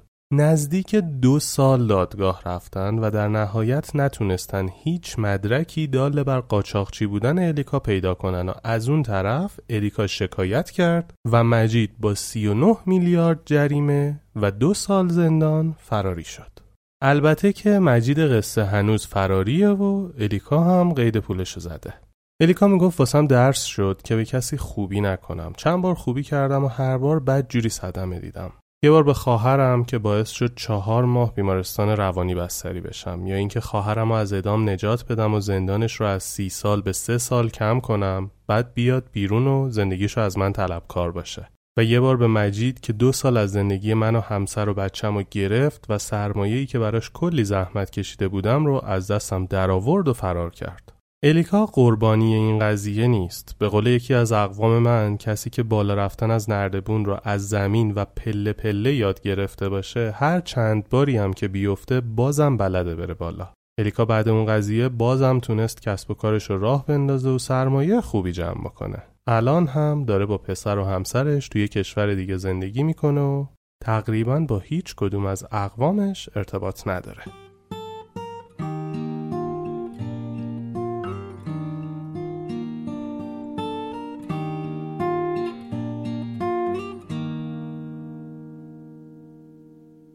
خیلی خوب، این بود قصه زندگی الیکا. به نظر شما درس این قصه چی بود؟ ازتون میخوام تو اپلیکیشن هایی که دارید پادکست رو گوش میدید برامون درسی که از این قصه گرفتید رو کامنت کنید. دوست دارم نظر شخصی شما رو بدونم. حالا که فرصت دارم خودم نظرمو میگم. هر جوری نگاه میکنم میبینم این قصه خیلی شبیه اتفاقات روزمره زندگی هممونه. اکثرمون آدمایی تو زندگیمون داریم که پول نزول زندگیشون رو به خاک سیاه نشونده. اکثرمون آدمایی رو میشناسیم که به واسطه مواد زندگیشون رو تباه کردن. اکثرمون پدر مادرایی رو میشناسیم که هیچ چیزی از تربیت فرزندشون نمیدونن و فقط به خاطر این توصیه احمقانه که بچه بیاد همه چی درست میشه بچه دار شدن. قصه زندگی الیکا یه پازلی بود از کلی اتفاق تلخ که وقتی کنار هم چیده شدن تلخیشون رو از دست دادن و یه تصویر جذاب ساختن. تصویر جذاب از زنی که هر سختی جلوی راهش اومد سرخم نکرد و ادامه داد. تصویری از یک زن که سختی زندگی نکشتش و فقط قوی ترش کرد. رو موضوعات مختلفی از این قصه میشد مانور داد، ولی یه چیزی که برای من خیلی بلده این کمک کردن به بقیه هستش. من نظرم با الیکا فرق میکنه. من به شخصه تو زندگیم زیاد اتفاق افتاده که میدونستم یه حرکت یا کاری به نفع یکی از آشناهام نیست. برای اینکه اون آدم ضربه نخوره رفتم کمکش کردم و بعد یه مدت طرف از دستم شاکی شده که اگه تو نمیگفتی الان من اوضاعم بهتر بود. این موضوع رو وقتی با آدمای دیگه مطرح کردم و کتابای مختلف خوندم و حرفای استادای مختلف رو شنیدم به یه بینش در موردش رسیدم. اونم این بود که تا وقتی کسی ازت کمک نخواسته اگه کمکش کنی داری به خودت ظلم میکنی. به این حرفم فکر کنید و نظرتون رو بگید. به نظر شما کی به بقیه کمک کنیم؟ اگه دیدیم اوضاعشون خرابه بریم کمکشون یا وایسیم ازمون کمک بخوان؟ من به نظرم باید دومی رو پیشه کنیم. تا وقتی کسی ازمون کمک نخواسته کمکش نکنیم. البته اینم اضافه کنم حتی وقتی ازمون کمک خواستن باید به یه اندازه مشخصی کمکشون کنیم. خیلی خوب، منتظر کامنتاتون هستم. این اپیزود دیگه به اندازه کافی طولانی شد. من از منبر میام پایین. ممنونم از علیرضا، یاسمن، دیاکو، صحبا، پریسا، اسمت، صدرا، سارا، امیر و بقیه عزیزانی که بدون نام از ما حمایت مالی کردن. بابت همه حمایت هاتون ازتون ممنونیم. چه کسایی که از طریق پیپل و هامی باش ازمون حمایت مالی میکنن، چه کسایی که ما رو به دوستاشون معرفی میکنن و کمکمون میکنن دایره شنونده های راوی بزرگتر بشه و چه کسایی که تو اپلیکیشن های پادگیر برامون کامنت میذارن و به همون امتیاز میدن. لینک راههای حمایتی ما به همراه شبکه‌های اجتماعیمون تو توضیحات اپیزود هست. راستی اگه کسی رو میشناسید که قصه زندگی شنیدنی و جذابی داره و به نظرتون جاش تو قصه های راوی خالیه، به همون ایمیل بزنید یا از دایرکت اینستاگرام ما رو از قصه شون مطلع کنید. فقط حواستون باشه این آدما باید در قید حیات باشن و ما بتونیم باهاشون صحبت کنیم. حالا که شما تا اینجا همراهمون بودید، میرسیم به پیشنهادهای جذاب اسپانسرهامون برای شما. بارجیل یک کد تخفیف 30,000 تومانی برای خریدهای بالای 90,000 تومان واسه خرید اولتون از سایتشون در نظر گرفته که تا پایان تیر ماه 1401 اعتبار داره. فقط کافیه تو سبد خریدتون کد تخفیف راوی رو وارد کنید. لینک خرید از بارجیل به همراه کد تخفیف رو تو توضیحات اپیزود گذاشتم. فلایتیو هم یک کد تخفیف 100,000 تومانی برای خرید بلیت پرواز و رزرو هتل در نظر گرفته که تا آخر تابستون 1401 اعتبار داره. لینک خرید و کد تخفیف رو توی توضیحات اپیزود گذاشتم. میتونید روی خریدتون این تخفیف رو دریافت کنید. ممنونیم از بارجیل و فلایتیو که اسپانسر ما بودن. ممنونم از پارمیدا شاه بهرامی عزیز به خاطر همه زحماتی که برای پادکست راوی میکشه. بعد نوشتن این اپیزود چند تا قرار با خودم گذاشتم. قرار اول، یادم باشه چیزی که نکشتم قوی ترم میکنه. ترسیدن از چالش های زندگی قرار نیست هیچ چیزی به من اضافه کنه. اگه میخوام قوی تر بشم باید این چالش ها و ترس هاشو زندگی کنم و کم کم از خودم آدم بهتری نسبت به قبل خودم بسازم. قرار دوم، قرار گذاشتم مدام به خودم یادآوری کنم رابطه‌ای که سالم باشه و درست کار بکنه توش اصلاً مهم نیست که چی کادو بدی، چقدر گرون باشه، چقدر بزرگ. عشق اگه توی رابطه جریان داشته باشه حتی یه لبخند هم میتونه ارزشمندترین کادوها باشه. و قرار آخر، حواسم باشه تا کسی از من کمک نخواسته بهش کمک نکنم. حتی وقتی کمک هم خواست یادم باشه که کمک کردن حدی داره و اگه از حدش بگذره یا تبدیل به عادت میشه یا وظیفه یا خنجری میشه که فرو میره تو تن خودم. پس اگه میخوام این اتفاقا نیفته هوشیارانه کمک کنم. خیلی خوب، مثل همیشه آخر قصه اینجاست، اما قصه آخرم این نیست. آخر قصه اما قصه آخرم این نیست. آخر راهی که باید من ازش بگذرم این نیست. آرزوهامو برای خاطراتم دوره کردم. کجای خاطره باید هی آرزوم بگردم. خستم از هر چی رسیدم. اگه پشتش سفریست برکه امنو نمیخوام. وقتی موج خطریست خستم از هر چی رسیدم. اگه پشتش سفریست برکه امنو نمیخوام. وقتی موج خطریست.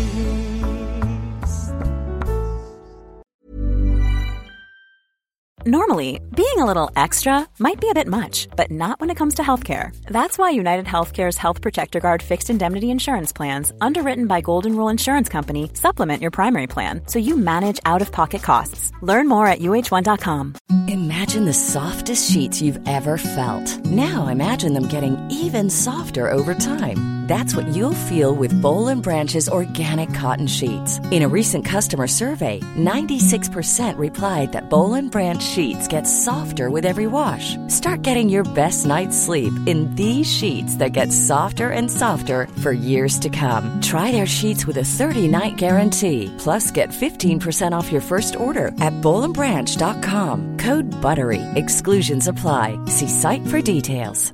Hi, I'm Daniel, founder of Pretty Litter. Did you know cats tend to hide symptoms of sickness and pain? I learned this the hard way after losing my cat, Gingy. So I created Pretty Litter, a health monitoring litter that helps detect early signs of illness by changing colors, saving you money and potentially your cat's life. Pretty Litter is veterinarian developed, and it's the easiest way to keep tabs on your fur baby's health right at home. Go to prettylitter.com and use code ACAST for 20% off your first order and a free cat toy. Terms and conditions apply. See site for details.